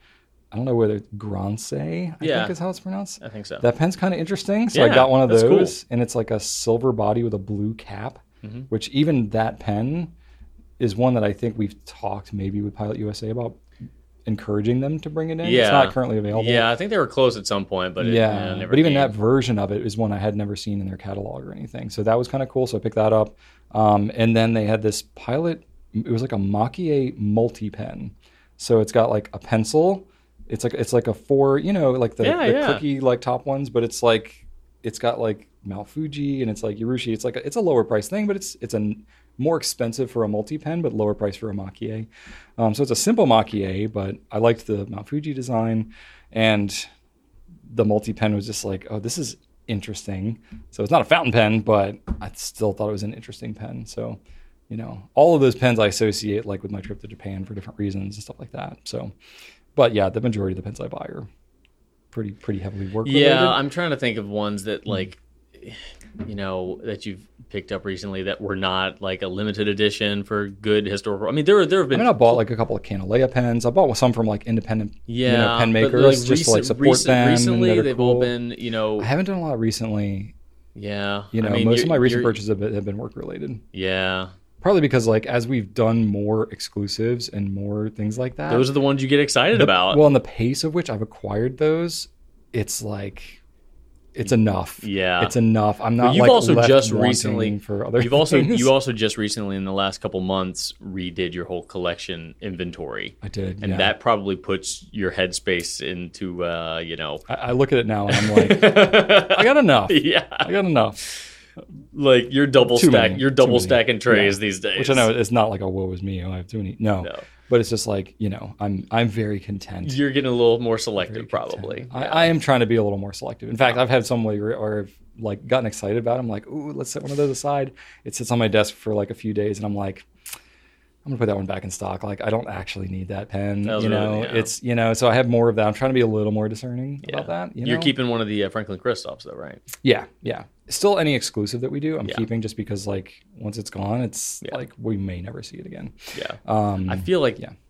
that one, if we didn't, like, if it was going to be an ongoing pen, I think you'd probably still pick one of those up, right? It's pretty darn cool. Yeah. Yeah. I think you probably would. That's pretty cool. For me, the most recent one was a Visconti Mirage Mythos in Apollo Brown. I loved that pen when I first reviewed it and just wanted to have one. And it's already, I think, the best performing Visconti I've ever had. That's awesome. Like, including gold nibs. Wow. I love the way it writes. I love its balance. I love its build quality. I really do love it. So I had to have that one. So I did, buy that one just on my own. I don't have the burden of just being able to write off pens for the business. So this is an easier question for me because I do have some. Yeah, because you have access to a lot of pens, but yes, so you're not as like intertwined into the right. fabric. My of finances the are pen very history. separate Yeah, from the yeah. business.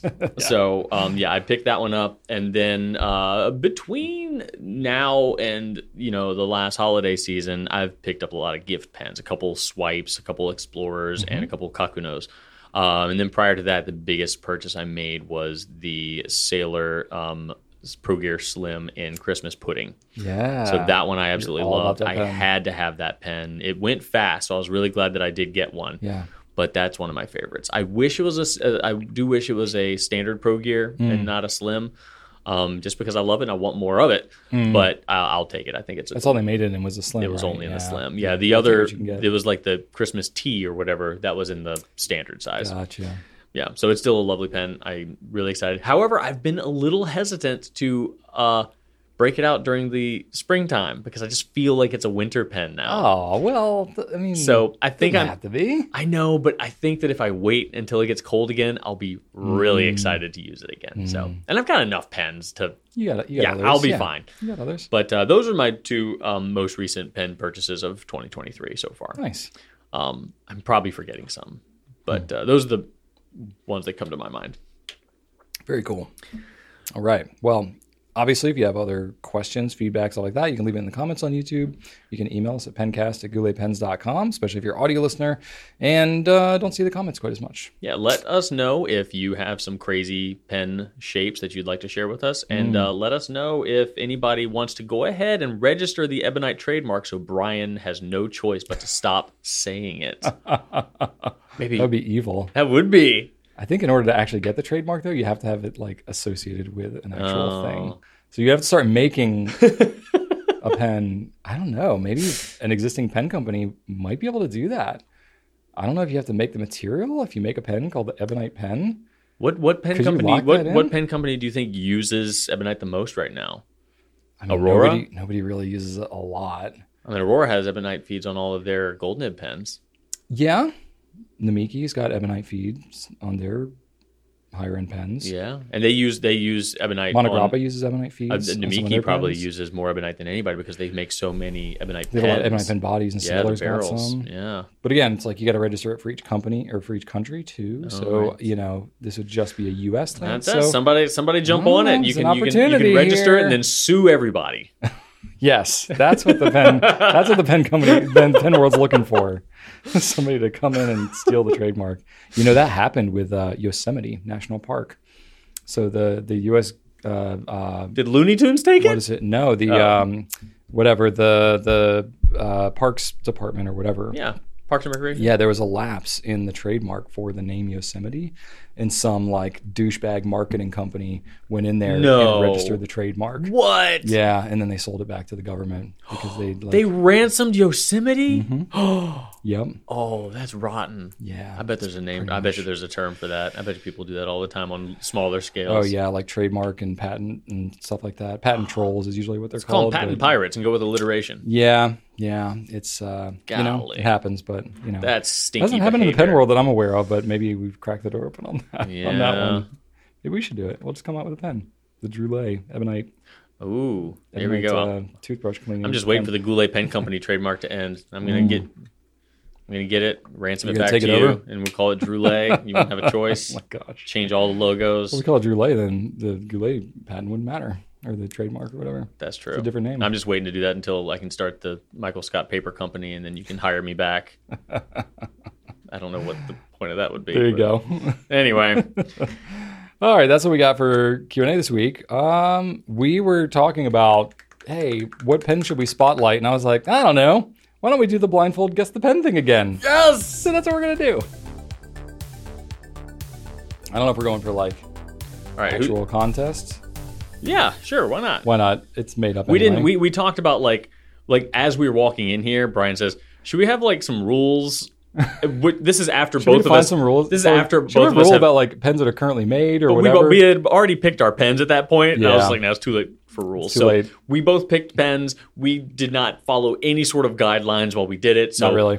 You know, one of ours could be punishingly hard, and the other one could be merciful. We really have no idea, but we're just going to go for it and see what happens. Okay. Do you want to go first, or shall I? I'm down for whatever. All right. Well, how about you How go excited first since are I've you? got the phone here? So Okay. I'll pick one for you to start off with. Okay, we're going on the honor system because we couldn't find any type Yeah. of blindfold. But we'll just keep our eyes closed. All right. Drew's going to hand me a pen. I'm just going to go by feel. That's try to right. guess what it is. Now, I remember we've done this in the past. We've done just pen, or we've also tried to guess nib size. Yeah, you're probably not going to do feel like we that. could try- I don't But know. there's the pen. Oh. It is in your hands right now. Okay. Feels like it's got some weight to it. It does have some weight. Okay. It's not plastic. It seems like a snap cap. Okay. Yep, you got the snap. Yeah, okay. The clip, I got a little bit of waviness. It's a okay. wavy it's got clip, a swoopy yeah. kind of thing. It swoops. Okay. It's got, I'm feeling, it's got like a very defined top. Okay. This is feeling like maybe a Retro 51 Tornado or something similar to that. Because like the crown at the top here, that just feels like a retro top. And it's got like a pretty thin like center band there. Yeah, I think this is a Tornado. Is it a Tornado? You can look at it Can I look? anytime you want. Oh, it's close. It's an Innova. Oh, how about that? Okay. The Tornado is maybe not quite as heavy as this. You know what? But I it's think I think close. I gave you a Tornado last time. I think I gave you the Oh. I think I gave you the Santa Jaws. I have zero recollection of Yeah. what you've done to me before. All I remember that one. Okay, And then Innova. You All right. You punished me with the Twisby Precision last I time, did. I really tripped you up. and the Lamy Lady That's right. because you're terrible. I got some whacked out ones this Yeah. time too. So there you go. Okay, you got me, Drew. Yep. Good job. That one we don't carry anymore, but we carry ones with the same sort Okay. of Nice situation there. All right, you ready for the next one? All right, yeah, you go ahead All and right. take the phone. Oh, and, we're trading off. Oh, yeah, Okay, yeah. I thought Yeah, we were we'll do going all in a row. No, you give me one this time. Okay, let's see here. I got to see if I can pull it out of here one-handed. Let's see. I'm gonna start off with a pretty interesting one. Okay. Okay. Here we go. Oh, this is loud. Oh, I know this one. Do you? Wait, it might be hold on. too distinct. Oh, wait. Oh, maybe. Oh, hold on. Talk me through it. What are you experiencing here? My first thought was that it was a. Oh no, wait. Is this threaded? Oh, It's threaded. okay. It's All right, threaded. this is a smallish. Okay. Yep. This is the. It's very distinct. Is it a pilot? If you know it. It is a pilot. Is it the petite one? It's not the petite one. Oh, dang it. Okay, it's that. I know what this is. Is this thing purple right here? It's like a bluish purple. Yeah, I know. I've seen this in your cabinet before. Do you remember the name? I don't know if I do. I know it's a Japan only pilot. It's clear, right? It's got a clear cap. Yeah. I've seen this before. It has a very cool sounding name. Yeah, I don't know the name of this Like one. you could name a roller coaster after this. Oh man, the turbo. And it's Ultra you're Nugget. close. You're I don't close. You're close. Yeah. The vortex. No, I wouldn't have gotten that. I knew what it looked like. Yep. I could picture It's it in my weird. head. Yeah. It's weird. Yeah. It was. Yeah. It usually occupies a spot with the petite one. In that, It's right in there. Yeah. yeah. In that like obscure Yes. pilot wheel never carry kind of Yeah. a vibe. Okay. Oh, that was a good one. Very good. Thank you. It's a like it was. I was like, this is very distinct. It So you're either felt- not going to get it at yeah, all, it or very you're gonna it know. felt very distinct for sure. Okay. Okay. All right. Let's see what next one you got here. Boom. Oh, all right. Oh, it's very light. It is very light. Very light. Definitely different than the last one. Definitely, yeah, like a lighter plastic kind of thing. Okay, I got a clip. You do have a clip on Very this one. simple clip. Spring clip. not a very strong spring clip. No, it's a little weak. Weak clip. Okay. Not a very distinct top. No, just a little nubbin. Okay, there's like no real center band. Like a little bit of a step down from the cap to the body. Okay. Okay. Threaded cap. Oh, what is short little what grip? Is that? What is this little grip? Oh my right? gosh. What kind of nib we got on here? Seems like a fairly conventional shaped nib. Oh, what is this? What is it indeed?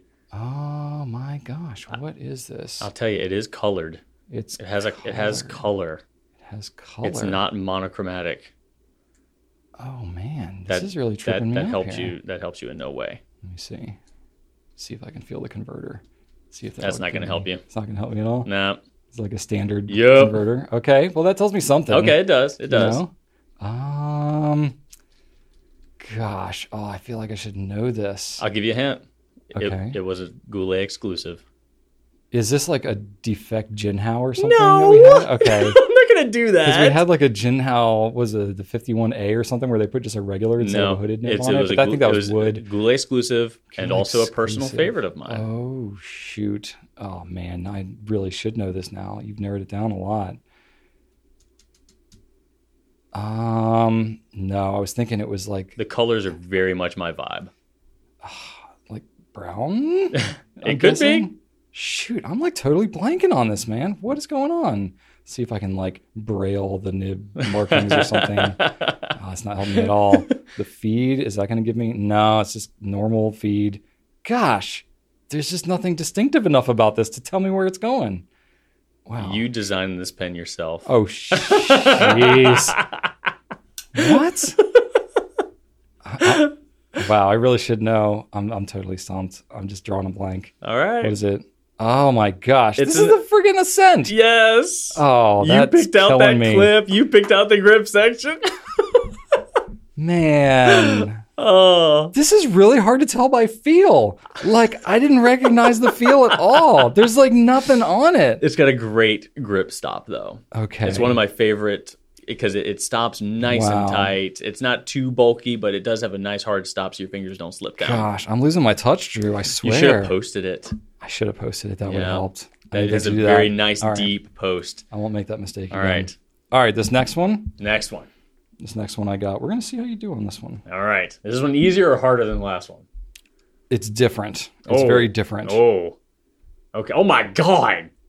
Jeez. It's a chonker. Okay. This is a... You'll probably be able to tell this. Yeah, no, this is a Il Magnifico. Yeah. Yep. Okay. It's too easy. Yeah, definitely no Magnifico. You can feel the little fleur-de-lis things here. Definitely the Visconti bridge clip there. Yeah. Il Magnifico. Now, what type of marble? That which color? As far as Can you feel the color? As far as the ones I know you have a green one, don't you? I don't have a green one. Oh, because this is the gold one then. No. Red one. Oh, that was the OG. The first, yeah. The first one. Yeah, that was a very easy one. I thought that was a gimme. That cap was it definitely was. Yeah, you know your Viscontis too well. I knew I couldn't get away with it. Okay. That was a gimme. All right, last one, Brian. Okay. Let me see. I just got to get one, man. What is this one? You got all three of them last time. I got to redeem myself. So you did all right. Oh, no. I've handled too many logs. I think this one's I'm losing the sense of touch. I think this one's the hardest one. The hardest? I'm sorry. Yes. Oh, gosh. Huh. Okay.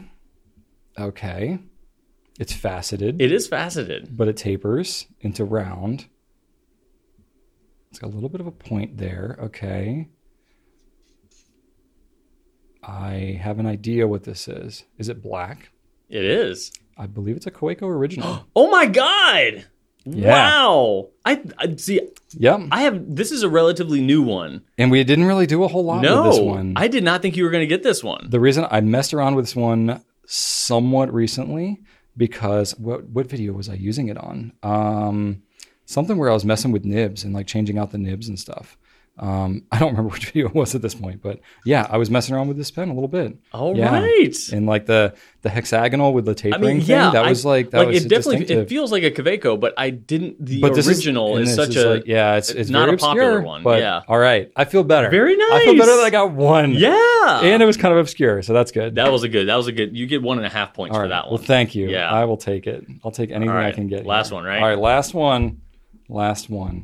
Let's see. This is a pen that you do know kind of well. Okay. So we're going to see how you do with this Ooh, one. we got some length on this one. Yeah. All right. There's a lot going on. Why do we have a little funky thing back here? What is this? Mm-hmm. Okay. It's light, but big. Mm-hmm. And I know this one? All right. Oh, you know this one. Oh, goodness gracious. Why does this not feel familiar? You've given this one a lot of love in the past. Huh. Okay. Wait. This is a metal. Internet. Going for the converter to help you out here. What pen? So this has got to be Italian. Maybe. Yeah. What is this? It is Italian. It is Italian. Yeah. That they do that thing. What in the world? Oh, hang on. Oh, we've got a blind cap, a converter plus situation here. Okay. Oh, who does that? Should narrow it down quite a bit. It does. So this is almost like a matte. It's not super shiny. It's a matte-ish pen. So blind cap. So like the blind cap thing is usually like a Delta sort of deal. Is it a roller? Yep, it's a roller. Okay, so what in the world is going on here? This is a really interesting finial or cabochon or whatever. What shape is this?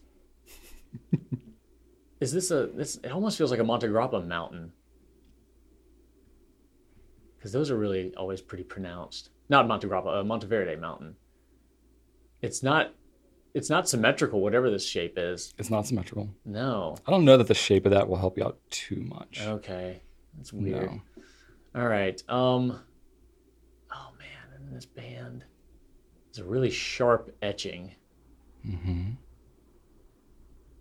Oh man. I'm lost. I'm surprisingly light. So you've definitely handled this pen before several times. Oh man. It's not a pen that we ever carried. Oh God. But it's one that I personally have been a big Oh, fan I know of. what you did.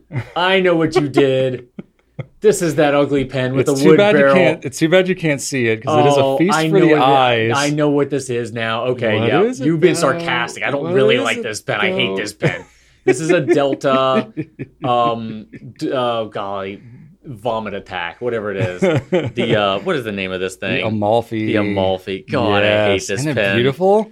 Jeez. It's so beautiful. Oh, it just looks so good in your hands too, Drew. I feel dirty just touching it. Golly. All right. Yeah, that was a good one, Brian. I didn't know if you That would was a pick up very on that good right one. away, but That was a good one. Yeah. I was hoping you would just give it like all kinds of it's got compliments. way too much going on. It's Oh, I'm offended. it's an acquired taste. I'm offended. I love it. Oh man. All right. That was good. So I went a little wacky on my choices. So but, you we know. both got 1 out of 3. All right. So I don't know what not that our, says. Not our greatest outing, but well, for how much we planned this, I think. yeah, that's it worked true. out And just honestly, fine. I do think that we both gave each other equally challenging pens. Yeah, we went some different routes, but we had fun because with I them. will admit, like these, I think that while we carried most of the pens that I chose, they were difficult. They were more obscure. The Ascent Yeah. definitely was challenging because it is a very simple pen. There's Yeah. not a whole lot of clues. Yeah. But That is a good one. And we just talked about it too. That's why I'm kicking myself. really surprised you got the Quebeco original. Like I wouldn't have gotten this one. I'm like, No? I feel like I've picked up this pen maybe once before today. Wow. I've never Okay. written with one. Okay.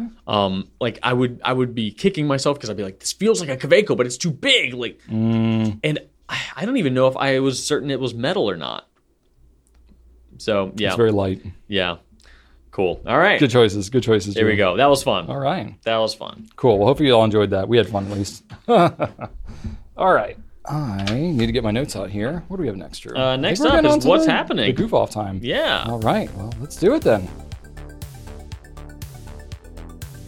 All right.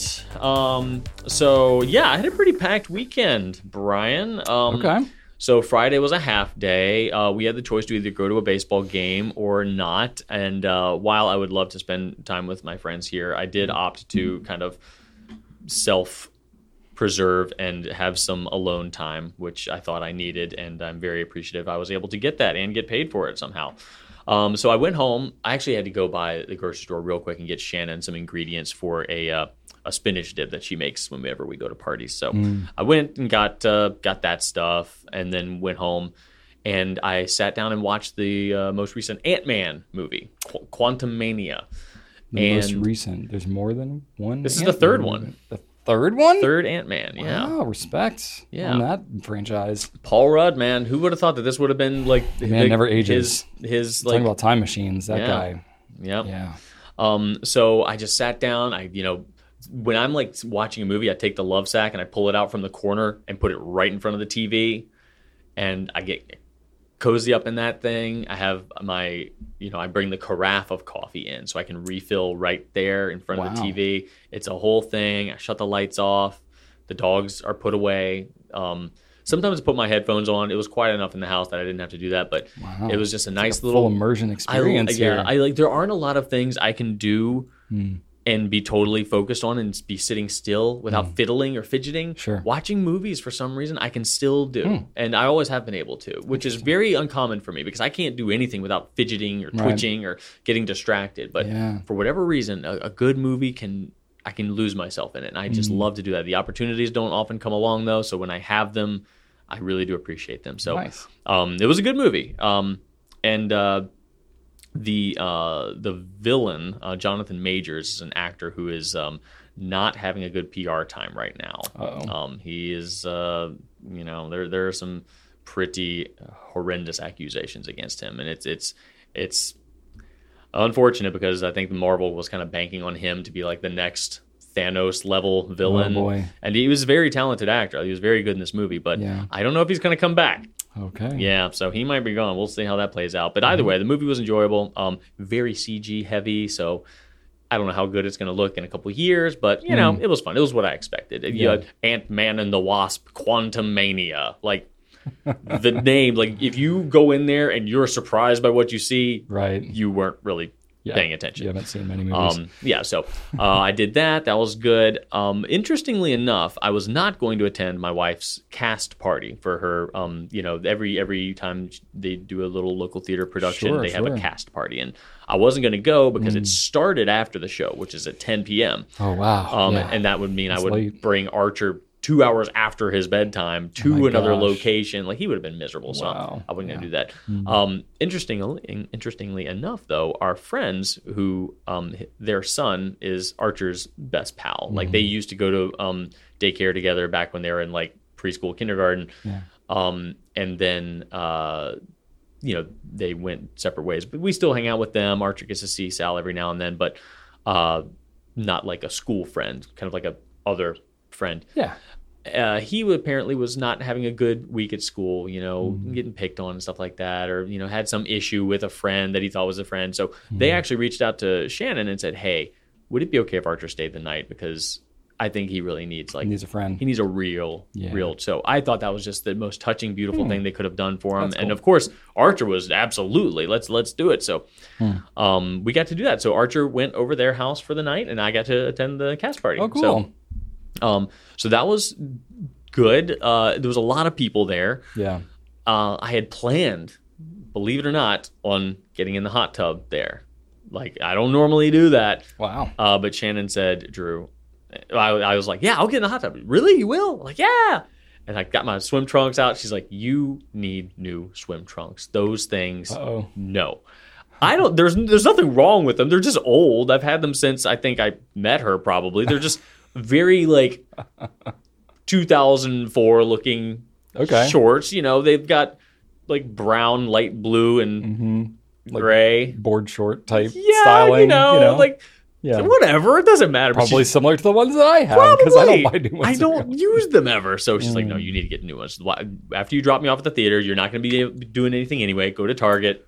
Look for some shorts. Like, all right, fine. Okay. Like, I'm not attached to them, but I understand they definitely don't.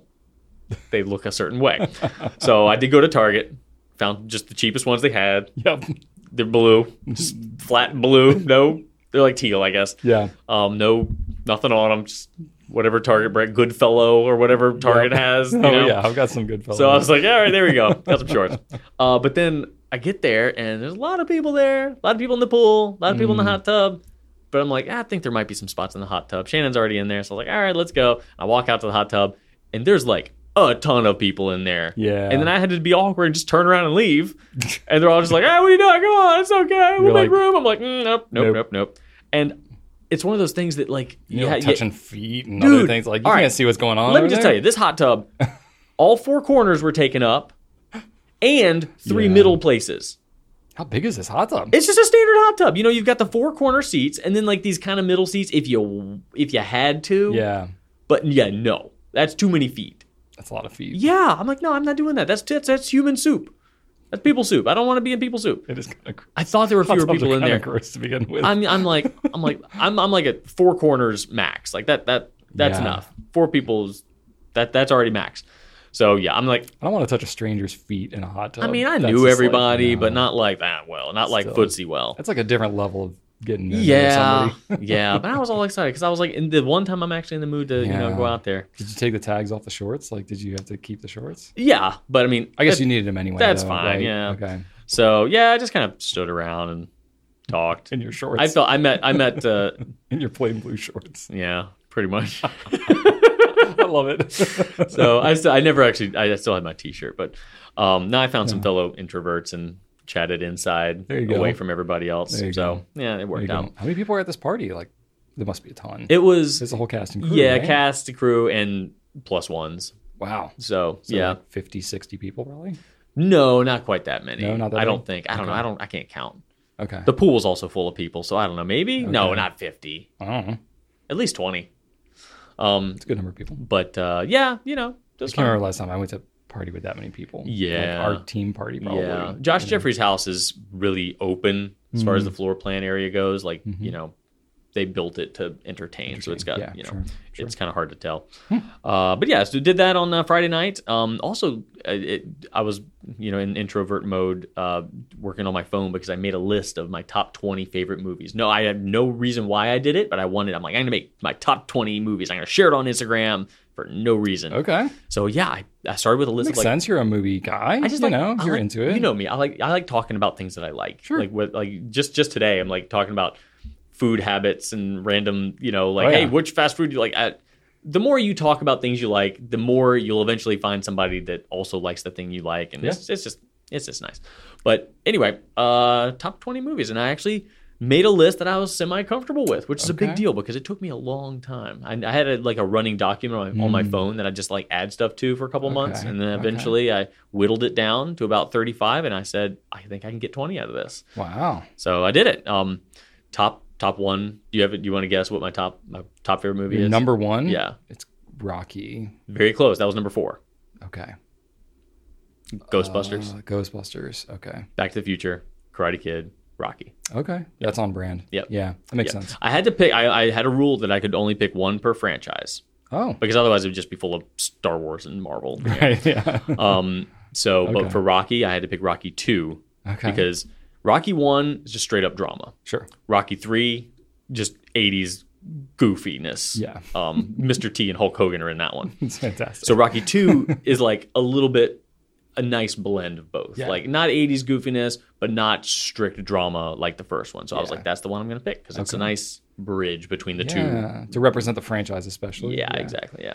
Yeah. So it was pretty fun to go through and do that as an exercise. Do you have the Expendables on there? Was that on the list? No, because that's a great question. Because you love that movie. I do. There's a lot of not so great movies that I love, and when I decided for myself, in order to help arbitrary rules to help me narrow it down, I did decide to eliminate ones that most people would say are bad films.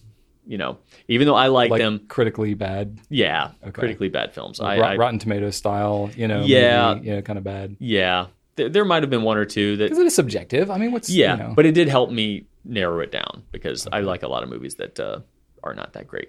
Sorry, Weekend at Bernie's 2 didn't make the cut. Okay. So I did that. We met up with our friends the next morning to pick up our kid. So we had brunch with them. So that was nice. And then, went home and crossed some things off my tour list. which wasn't fun, but it was a nice day on Saturday. Oh my gosh. This weekend was beautiful. Yeah. So I got outside. I washed both the cars, vacuumed the black CRV, which desperately needed it. But we had bought a new dog vacuum because we needed one with a HEPA filter for Shannon because her eyes were starting to get all swollen up whenever we vacuumed. And that vacuum, it was a Shark. It's a Shark canister vacuum. Okay. And the handle thing can disconnect in two places. You can disconnect it at the base where the vacuum module is, or up at the top where the handle is. And for the back, it's a hatchback. For the back, I disconnected the handle thing and connected it to the vacuum thing at the bottom. Oh, yeah. So, you're just like taking out the extension. Yeah. So it's just like a little handheld vacuum. I'm like, this is super handy. It's a game changer for car vacuuming. Oh, yeah. Definitely. So I loved that. I didn't expect to be using it for that when we bought it, but because that vacuum kind of annoyed me at first. Like, I don't know if I love the whole canister thing. You're dragging it around. It's getting it takes some getting used to. But now I'm like, okay. It's like you're wrangling an alien. This was like, this made like the car vacuum situation made it great. So I was actually really happy with that. Nice. I had a rear windshield wiper blade that's been sitting in my laundry room for months, where my back windshield wiper blade, like the rubber had completely pulled off. You don't want to use it anymore because it's going to be like metal, like scratching. Yeah, so I don't use it. But yet I didn't install the new one. You have the new blade. I have it. It's there. It takes like 30 seconds. I know. It's so stupid. So I finally did that. Yeah. It is gratifying to do that type of stuff where you're just like... I got to cross off 3 things off my list. That's awesome. I crossed off that, wash car, install wiper blade, and then something had happened. I don't know if it was the grass cutting people or what, but on the side of my deck, the plastic lattice that I had screwed onto the deck so the dogs don't get out had been just plowed in and like ripped right off the screws and folded into the under deck area where my kayaks are. Interesting. I feel like a lawnmower would have been the only thing strong enough to do that. Somebody just like rammed like backed into it or something like that. So I re-screwed that into the deck too because that looked really, really trashy. Yeah. And then did some planting stuff. Got my herbs out of my seed starting tray into some outdoor containers. And one indoor container. I've got basil inside and outside. Now I'm going to experiment to see which one makes basil happier. Okay. I got some basil going too. Yeah. I got 2 different types of basil going. One's in the bay window and one is outside on the porch. Right. And then Sunday, I asked Archer if he wanted to watch a movie with me. And I was thinking, maybe we'd do like Princess Bride because we were talking about that. And I'm like, maybe I need to watch Princess Bride again. He was not interested in Princess Bride at all, even after I described it to him. And I was like, well, how about Mighty Ducks? That was cool when I was a kid. He's like, no, I don't care about that. He said, what about Indiana Jones? I was like, okay, I love Indiana Jones. That was in my top 20 list. Okay. But I had also watched it recently, but whatever. I'm not going to say no to Indiana Jones. Okay. So I said, I think Last Crusade would probably be the best one for you. It's the less freaky of the 3. Had he not seen that before? He hadn't seen any of them. Oh, okay. So I asked Shannon, I was like, there's a pretty heavy makeout scene. Should I skip that? And she's like, no, we don't want to make it like even more weird by like making it a you shouldn't see this sort of thing. I mean, he'll probably close his eyes, like, but whatever. I was like, okay. So there's the heavy duty makeout scene, and then there's the man who gets old and explodes from drinking the wrong Holy Grail at the end scene. Oh, so yeah. Like, one of these is... Last Crusade. I was thinking Raiders of the Lost Ark, the first one. Raiders is the face melting. Yeah, and the Pit of Snakes. Yeah. Which is like, literally that movie will never cross the barrier. Well, there's also a snake scene. There's also a snake scene in Last Crusade because there's that. That's true. There's that and flashback. in Temple of Doom too, when they like are having the. You're right. Jeez, what is it with the snakes? They love them some snakes in those movies. Yeah. So I was like, one of those 2 things is going to freak him out, or both. Well, he's got to grow up sometime. Yep. So he hated the makeout scene. Okay. He was like, "That is disgusting." That is one of the most disgusting things I've ever seen. As a kid, it is kind of objectively a little bit strange. You're like, why are they mashing their faces into each other? Well, she was. I think she actually went after Harrison Ford's ear lobe at some point too. Oh, but okay. Yeah, so I'm like, I can understand how you feel that way. But the end when the guy like freaks out and his hair growing, he's like, and it explodes. He was fine with that. He was fine with that? I mean, that was pretty freaky. I mean, I was a little concerned with it. He was like, ugh. But that was it. Nothing dramatic. Maybe it just like looks so fake now compared to like other. Maybe I remember it giving me bad dreams, but I did too. He's never had like bad dreams as a result of like a scary movie or a very like a Marvel movie or anything like that. But yeah, he'd apparently rather see heads explode than people making out. That'll change. Yeah. So we did that, and then after that, I took him up to the school to let him ride his bike a little bit. So it was again beautiful day, Nice. Very beautiful day. And then we both went back to the theater so that I could assist with the final. They did their final show at Shannon's theater, and we struck the set. So I brought the drill, and we just took down everything. Nice. I contribute to those situations because I know that Shannon won't really do a whole lot. So Archer just sat in the audience and played his tablet, and Shannon hid backstage. I don't know where. Yep. Helped move light objects. There you go. Yeah, but Takes a village. yeah, we did that. Nice. And yeah, overall pleasant, busy weekend. But I got some game time in there, here and there. Cool. It was satisfying. Awesome. Sounds Yeah. great. Yeah, Overall- the weather was so nice. It was just a nice one. Yeah. Having nice weather just makes such a big difference. Yeah, we walked to the school this time instead of. So I let him ride his bike in the neighborhood, and Nice. he did well. Is he liking his new bike? He's loving it. That's awesome. Yeah, he's loving it. We noticed, it's just the cheap Walmart Huffy, but it does the job. But we've noticed whenever I drop him off at school, there's a kid that obviously lives in a nearby subdivision who bikes to school, and he's got the same bike, so we call him Huffy Bro. So every morning we're like, "Yep, Nice. Huffy Bro." Nice. Yeah. That's awesome. I don't know if he knows him or not, but if he does, he's gonna be like, "Yeah, I know you. You're Huffy Bro." They know each other like in their souls. The Huffy Bro. That's right. It's funny. It's like I wonder if that kid has a name for Archer. Probably not, because he just sees him. It's just a black car. Oh, okay. Yeah, Okay. I just drive. Gotcha. Yeah. Fair enough. What about you? What'd you get into? Sort gosh. of malarkey, tomfoolery, nonsense, horseplay. I feel like I've been pretty boring lately. Good. Rachel's parents came into town, so we got to hang out with them a bit. Nice. So just lots of good family time, playing board Take 'em games, out to things the like club? that. Out to the club? Yeah. The club. Yeah. Did you party at the club? I don't know this club of which you Yeah. speak. Get the I've been to one club in my life with Rachel. Two clubs. The only club I really remember was one I went to with Rachel. how'd And that we go? Not great.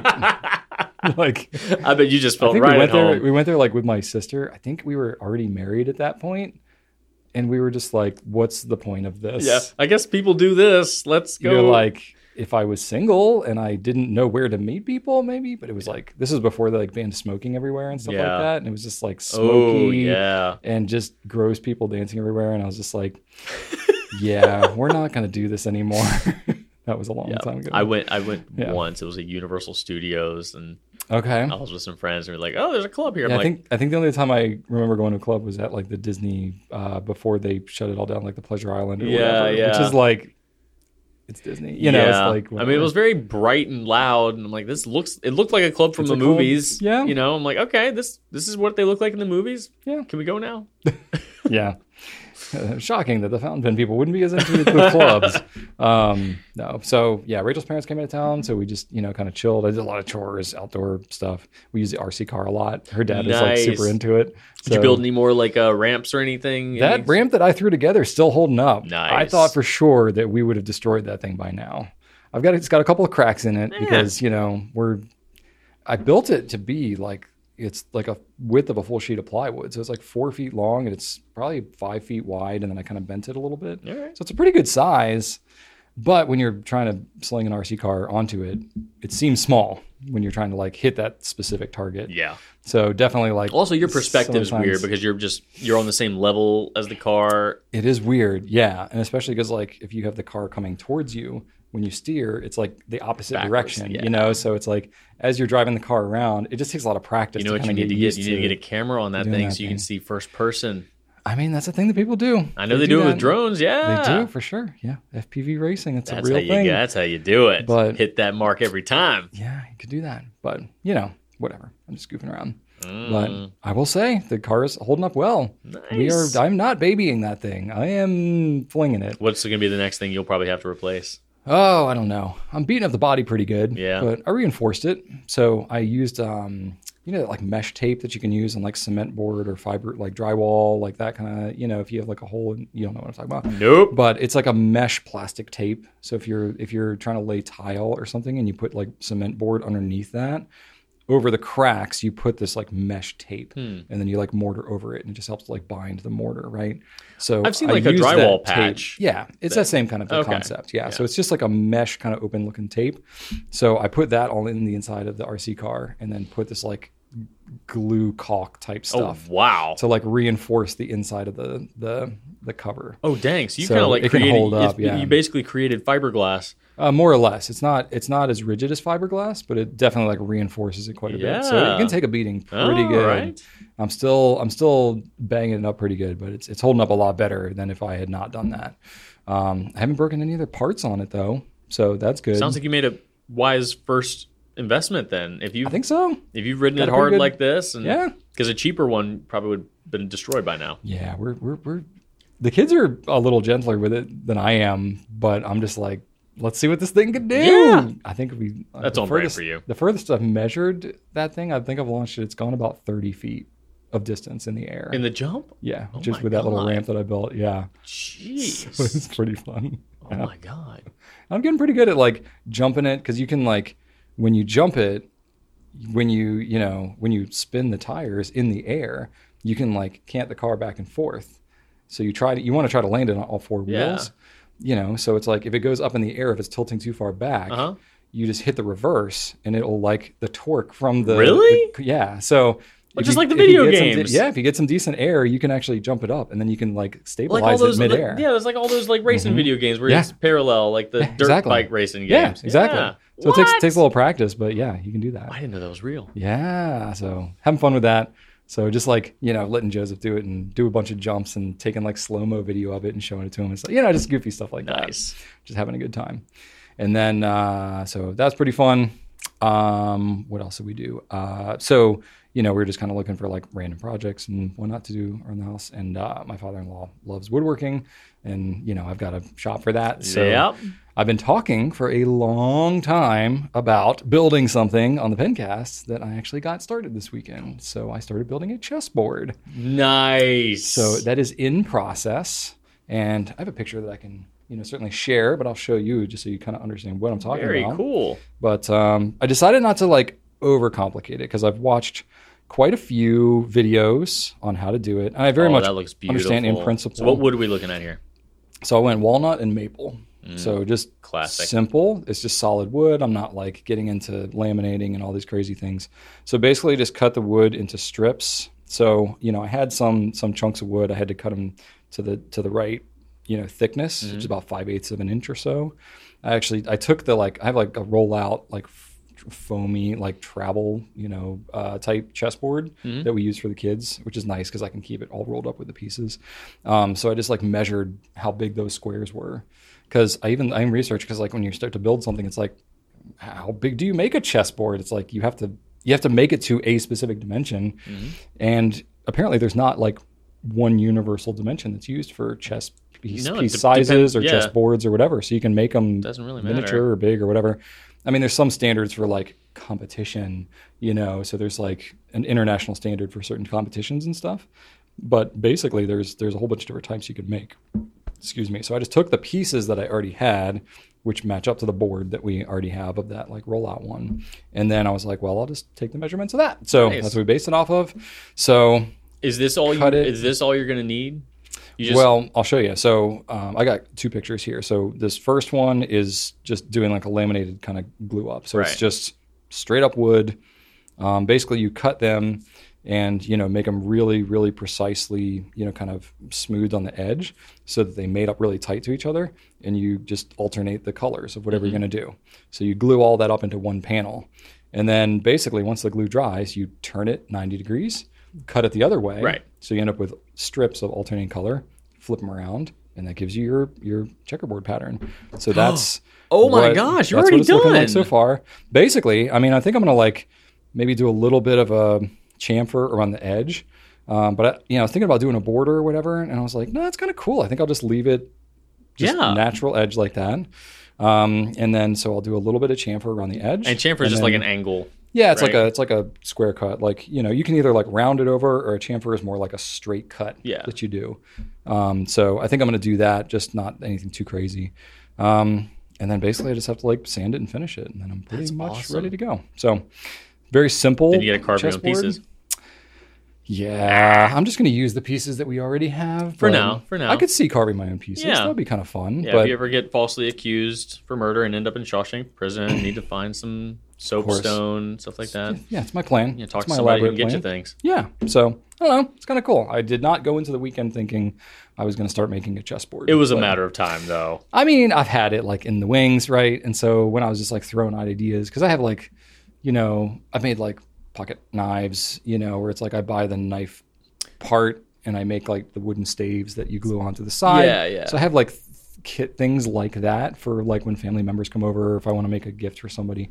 So I had all these things, and he was kind of like, yeah, we kind of done that. And I was like, well, I've been thinking about making a chessboard. And he was like, hey, really? Let's. And so I was like, all right, if I got a helper, let's just give it a shot. Nice. So I'm glad you did that. That's really cool. Yeah. So we'll see. I don't know. Will I actually use it? Who knows?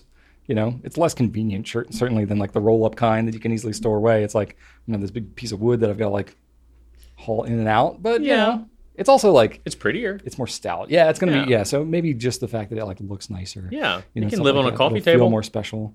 Yeah. I mean, we usually end up playing like at the kitchen table where we like all the action happens. So, I don't know. That might need to have like its own home somewhere. I don't know. I'll figure it out. But I mean, if anything, you can display it somewhere around here. I could. Yeah.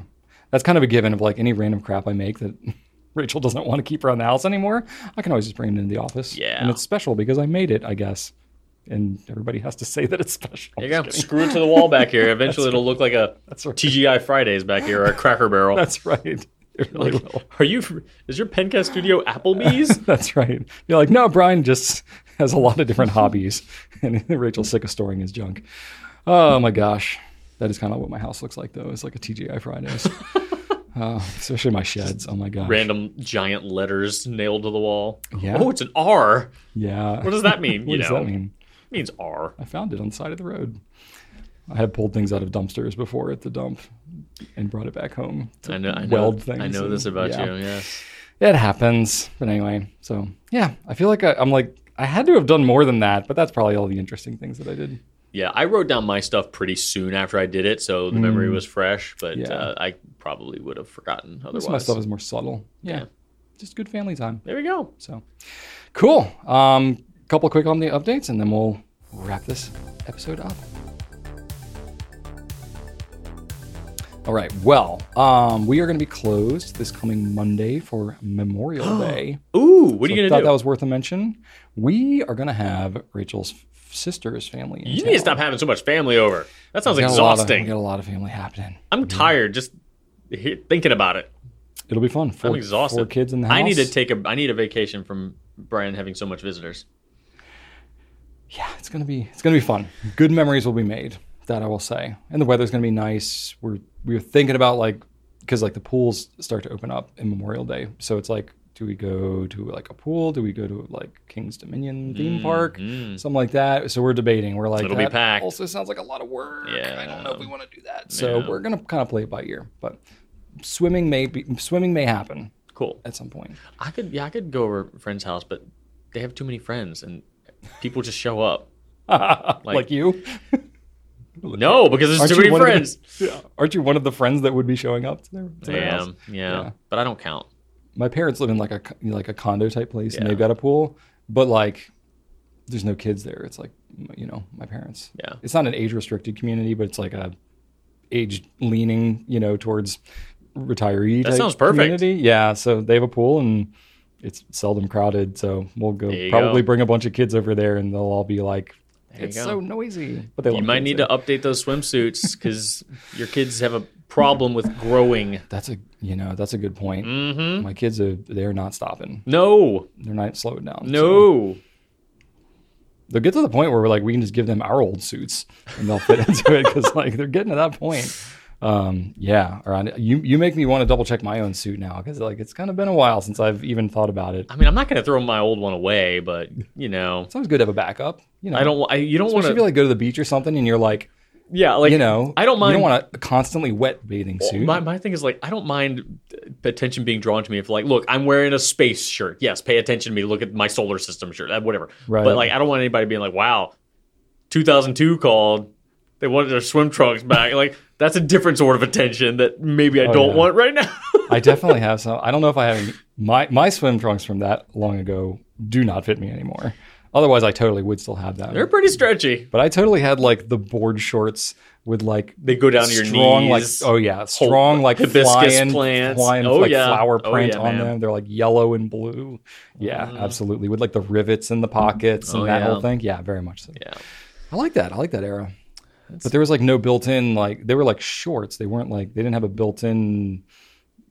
Underwear type support. So you'd have to like wear underwear with the board shorts. Yeah, they still sell those too. Yeah, and I would like what's the point of that? I would like ruin my underwear. Yeah. Speaking of that era of clothing, I almost got kicked out of my house the other day because I told Shannon, because I found an old jean jacket on Poshmark.com to add patches to for another patch jacket. Yeah. It was only $20. I'm like, hey, Poshmark is cool.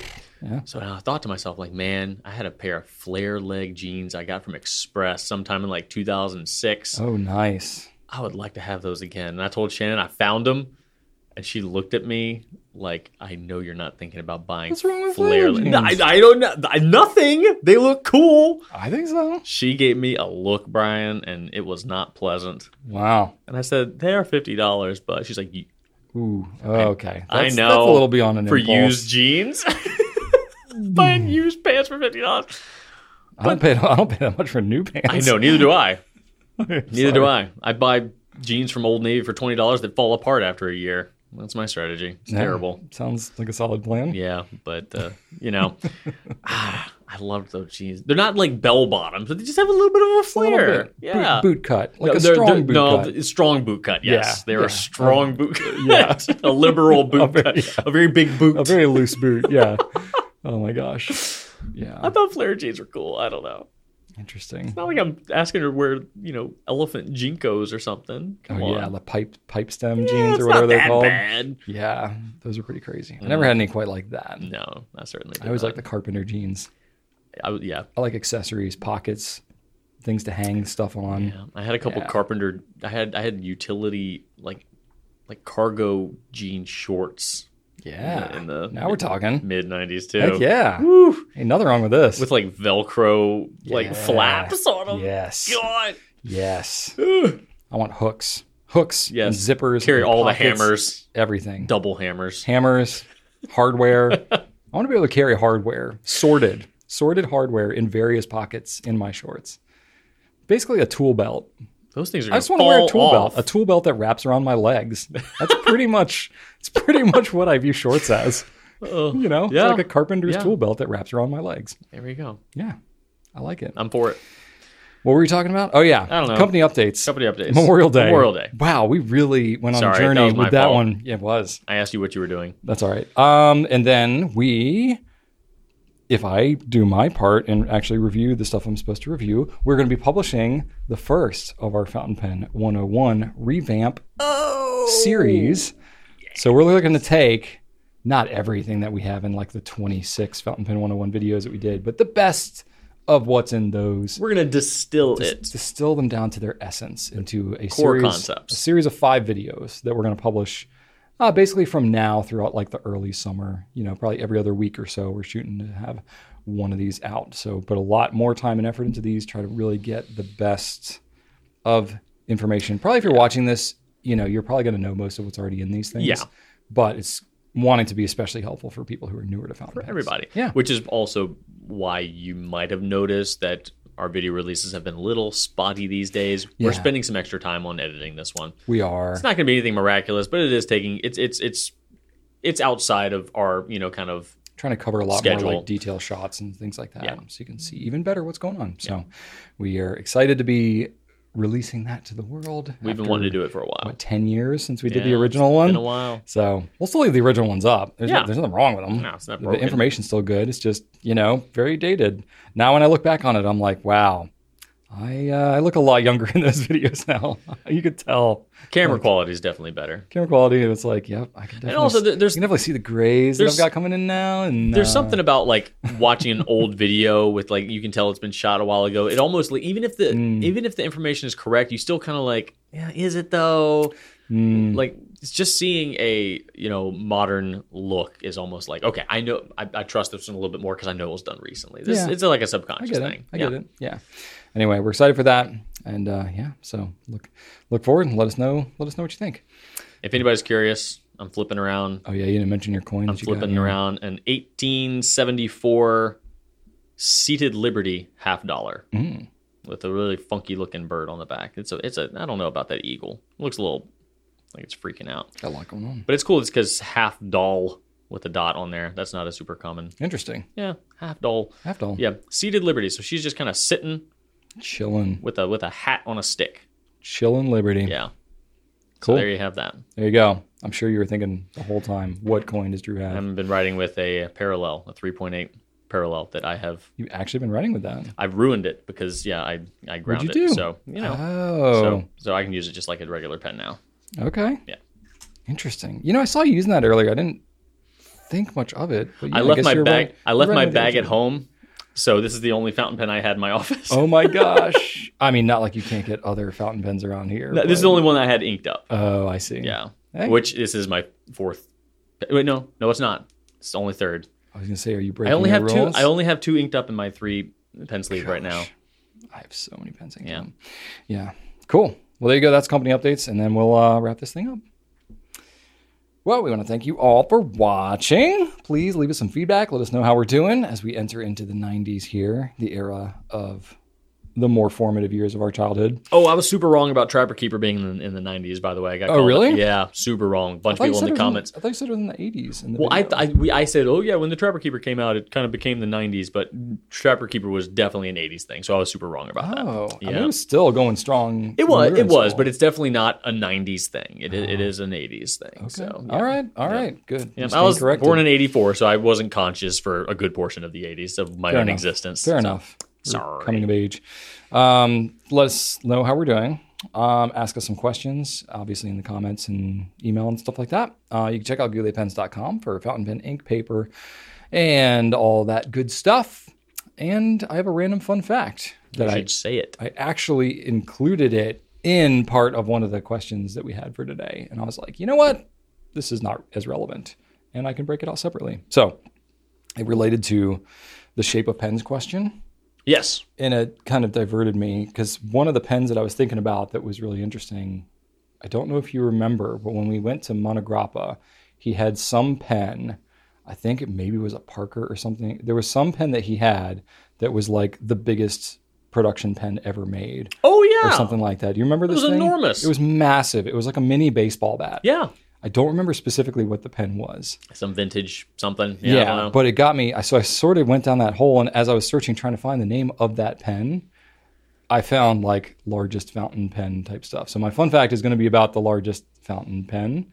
But I still did not find what that pen actually was. Okay, well, call it Giuseppe. And then I realized that like it's not that weird of a shape. It's just a big pen. Yeah. So I abandoned that, threw it in the fun fact. So apparently, so in my research took me to a couple different places. I will let you all decide what the biggest fountain pen is in the world. And I didn't search it all that exhaustively, to be honest with you, but the ones that I found, so there is a Guinness World Record listing for the largest fountain pen made that goes back to 1991. So it is Zbigniew Rozanek. Not sure where he's from. Poland, maybe? Previously held the record for the longest pen that is not a ballpoint. So it was a fountain pen. Got it in 1991. Measured 7 feet 4 inches in diameter with a nib length of... 7 feet long, 4 inches in diameter with a nib length of 18 inches. So pretty weird dimensions, but either way. I didn't see a picture of it. I just saw the listing on the Guinness record site. So I was like, oh, that's a previous record. That must be the biggest pen. Well, then that led me to this other site, the World Record Academy. I don't know how legit this thing is, but they actually have a picture it's not a great picture, but it's a picture of a nib that is more recent than 1991. So I'm just posing perhaps this is the biggest pen. I'm not sure. None of this. I mean, the Guinness is more official, I get, because it's somewhat official. But I don't really know what World Record Academy is, but whatever. They're claiming it's the biggest. So apparently, the world record set by MS Acharya. They're from India.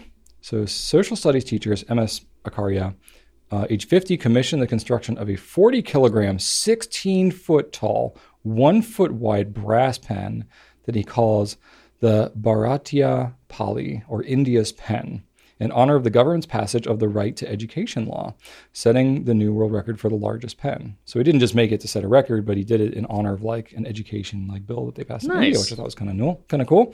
So the work of making the world's largest pen was done by two Hyderabad artists, Ratnam and Mike, and sorry if I'm just butchering these names, Mallikarajan, who etched various Indian dance series and musical instruments all over it. Started with sheets of brass, cut and soldered into 10 cylindrical structures. Basically, it's a very elaborate pen that they designed and everything.